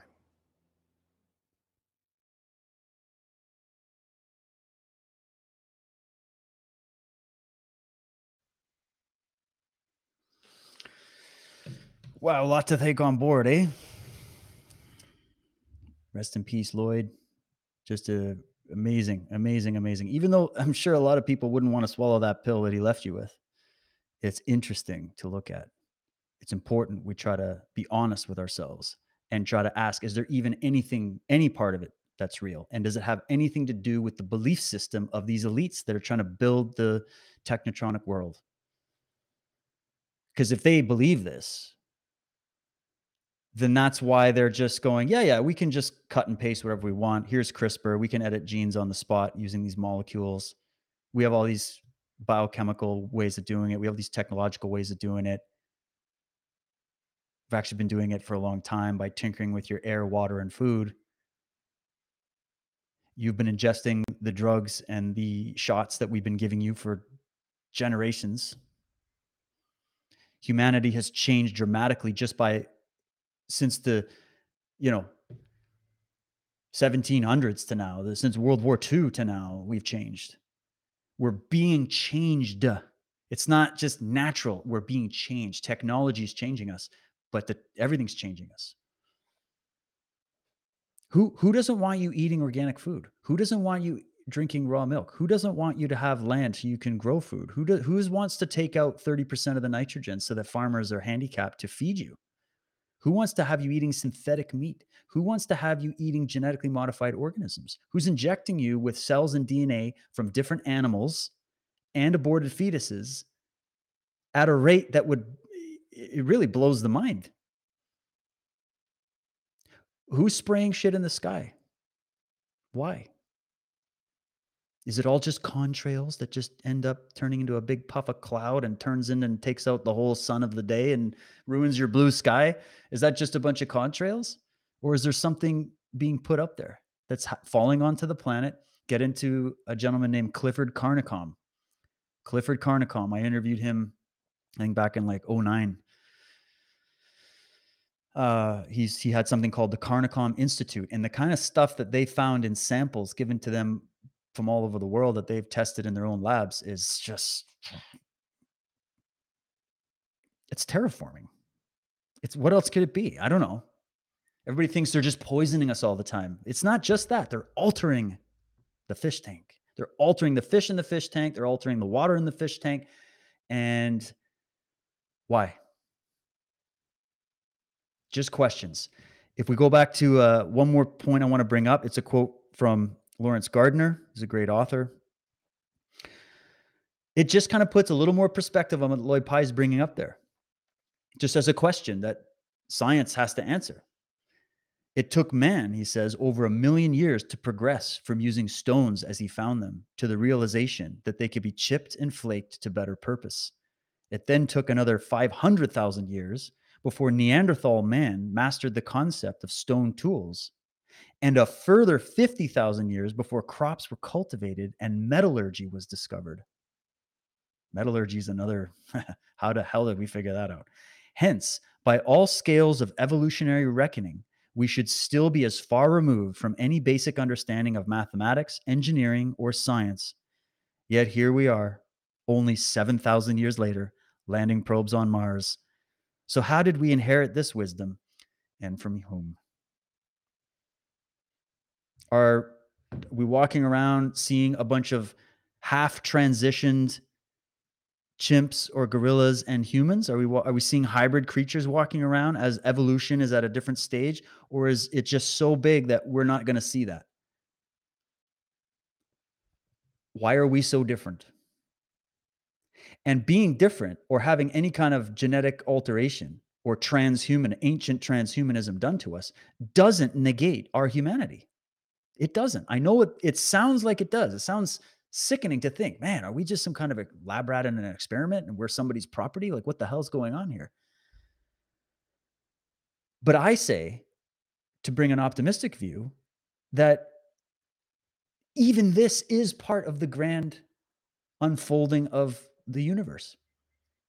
Even though it's a crime, even though it's evil, even though it's horrific, we're doing this shit to creatures on our own planet. And we're getting karmic law coming back at us. So whoever's doing this to us, if this turns out to be true, they're operating against that universal law, that natural law, that God's law, and that's going to come back on them. That's why justice is coming. Because that's nature. Nature brings about justice eventually. Nature always wins. Humanity always loses, trying to butt its head against the laws of nature. And so by them violating those laws in ancient times and modern, or if you still only want to accept that it's only happening in modern times, that's fine. They're violating the primal forces of nature. They're violating the creator. They're violating humanity. And there's repercussions for that. And if we realize that we do have free will, we do have the will for you to sit here this long and entertain these ideas and think about this and do your own research, you have that much free will at least, then that is the hope. That is one of the hopes here, is that you can choose if you want to go into their transhuman dystopic new world order, or if you want to be a part of the people on this planet that are incarnated in these physical bodies, as tampered as they may have been with, to create a totally different world than what these people are trying to create. A world that is in line with the natural order, a world that is in line with laws of nature, a world that is built for human thriving, the best parts of humanity. And it doesn't mean we're going to do away with all the bad. I think that's going to be a part of our reality. It's just part of our reality here. But we can improve it. And humans are the improvers. We're the gardeners. We're the caretakers. There's even theories out there that say this manipulation wasn't for malevolent purposes. It was there to assist the process and speed it up a little bit. Others say, nope, the gods were evil, and it was just about creating a slave species. However you take it, that doesn't take away our original origins as conscious souls, as consciousness itself. The body, the vehicle that we are traveling this life in is one thing, and they can play around with that. You could even genetically alter yourself if you wanted to. By ingesting enough genetically modified food, you could genetically alter yourself on certain levels. But that doesn't take away from the epigenetics, the metaphysics, the spirit science, what we call spirit and soul. It might just end up being photonic light or whatever, but that's just a scientific explanation of the same thing. So pick your language. Soul, photonic light, doesn't matter. It's all the same in the end. That's your true origin. The thing that animates you, the spirit that animates you and gives you life versus the corpse that has no life in it. They can't touch that. And I know there's the theories that there's all cage of the souls, a harvester of souls. They set up a portal and don't run away from the light. I've heard all that shit too. I don't know about that. I think that's a little too doom and gloom for me. And I don't know if there's really any evidence of it. I believe that you can transcend it because we've had the great teachers, the great sages, the great geniuses that have come to say, no, if like that second clip I played of Michael, where he was just saying, if we listen to different minds, different people who were humanitarians, who were enlightened, who were trying to improve the world, really to create a world of freedom, truth, and human thriving. That's who we should have listened to. Why did we not listen to them? Why did we burn all those people at the stake and lock them away and throw away their books and tune out when they were talking, and instead listen to the technocrats, the transhumanists? And if we did, that means that was a choice, and that means that choice can be made different now. That means we could be hurtling towards a great reset, new world order, transhumanist, robotic future, or we do have the choice to sway it the other direction, where it's a great awakening. It's a great thriving. It's the next stage of evolution of humanity, all right, but it's not just all about technology. It's about spirit technology. It's about soul and consciousness technology. It's about the thing that animates all life, even those that came and tinkered around. Even us, the source field, the real God, whatever you want to call it. That is how we move forward. Going more natural as they're creating an unnatural world around you and creating unnatural food for you and your children and injecting you with God knows what. You have a choice with that. You have a choice. And you have a choice if you're just going to be drowned out in the pages of history by these people who are being exposed in every possible area right now.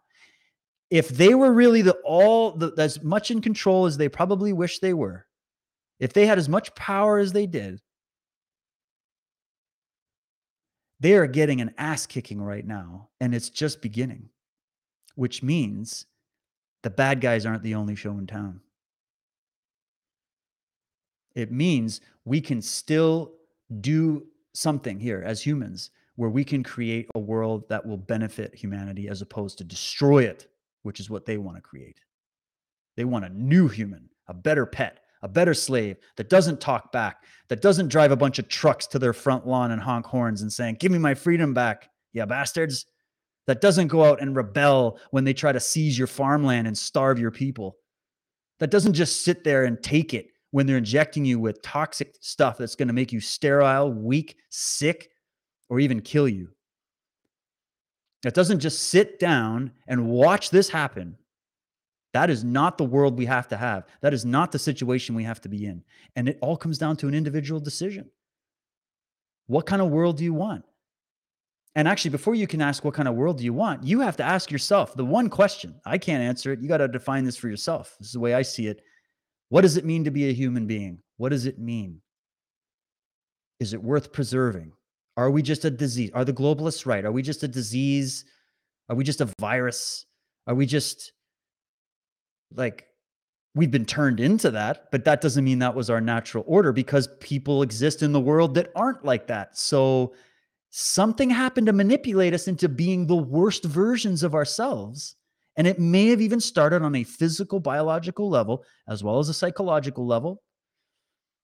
But we can change that. We can change a lot of it. Maybe not all of it, but we can change a lot of it. We can start by changing this. I don't know about changing this. Maybe there's a reason our lifespans have been cut down to less than 100 years.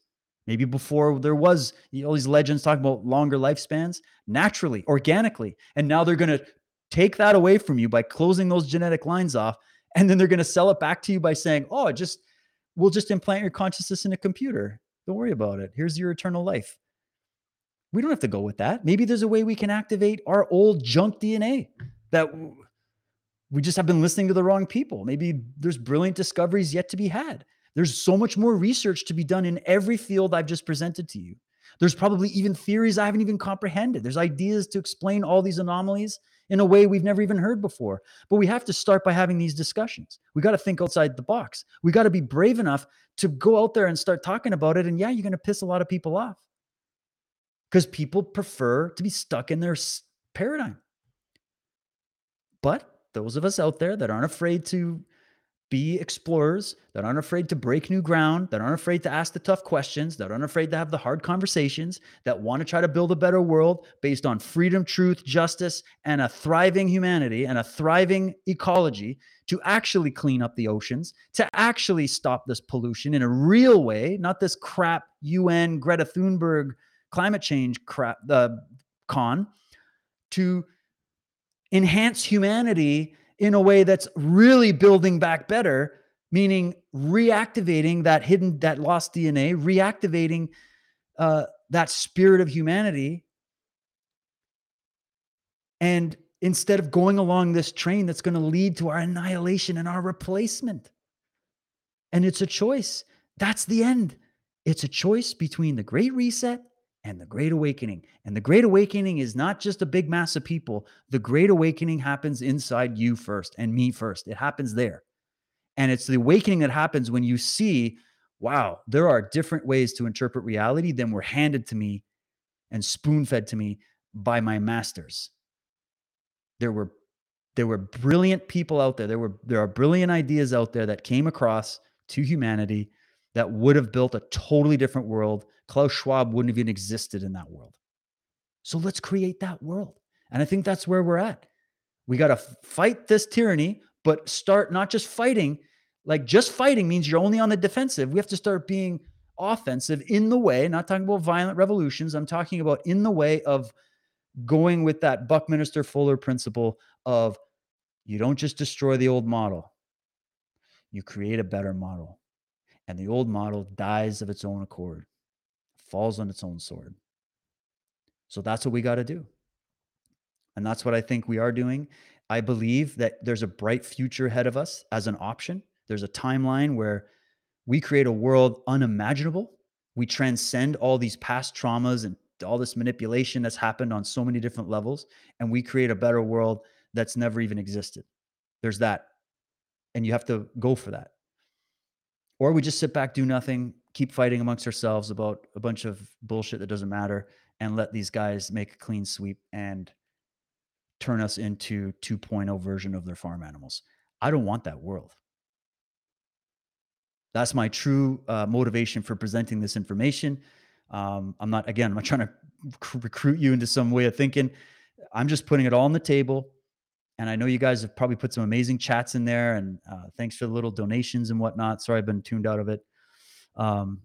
This presentation took a lot of research and prep. I'm going to do more follow-ups on it. I still have so much to learn. I'm still in training, so to speak, because the more I learn, the more I realize I just don't know. And that's where we're at. So with that, guys, I hope it gave you something to think about.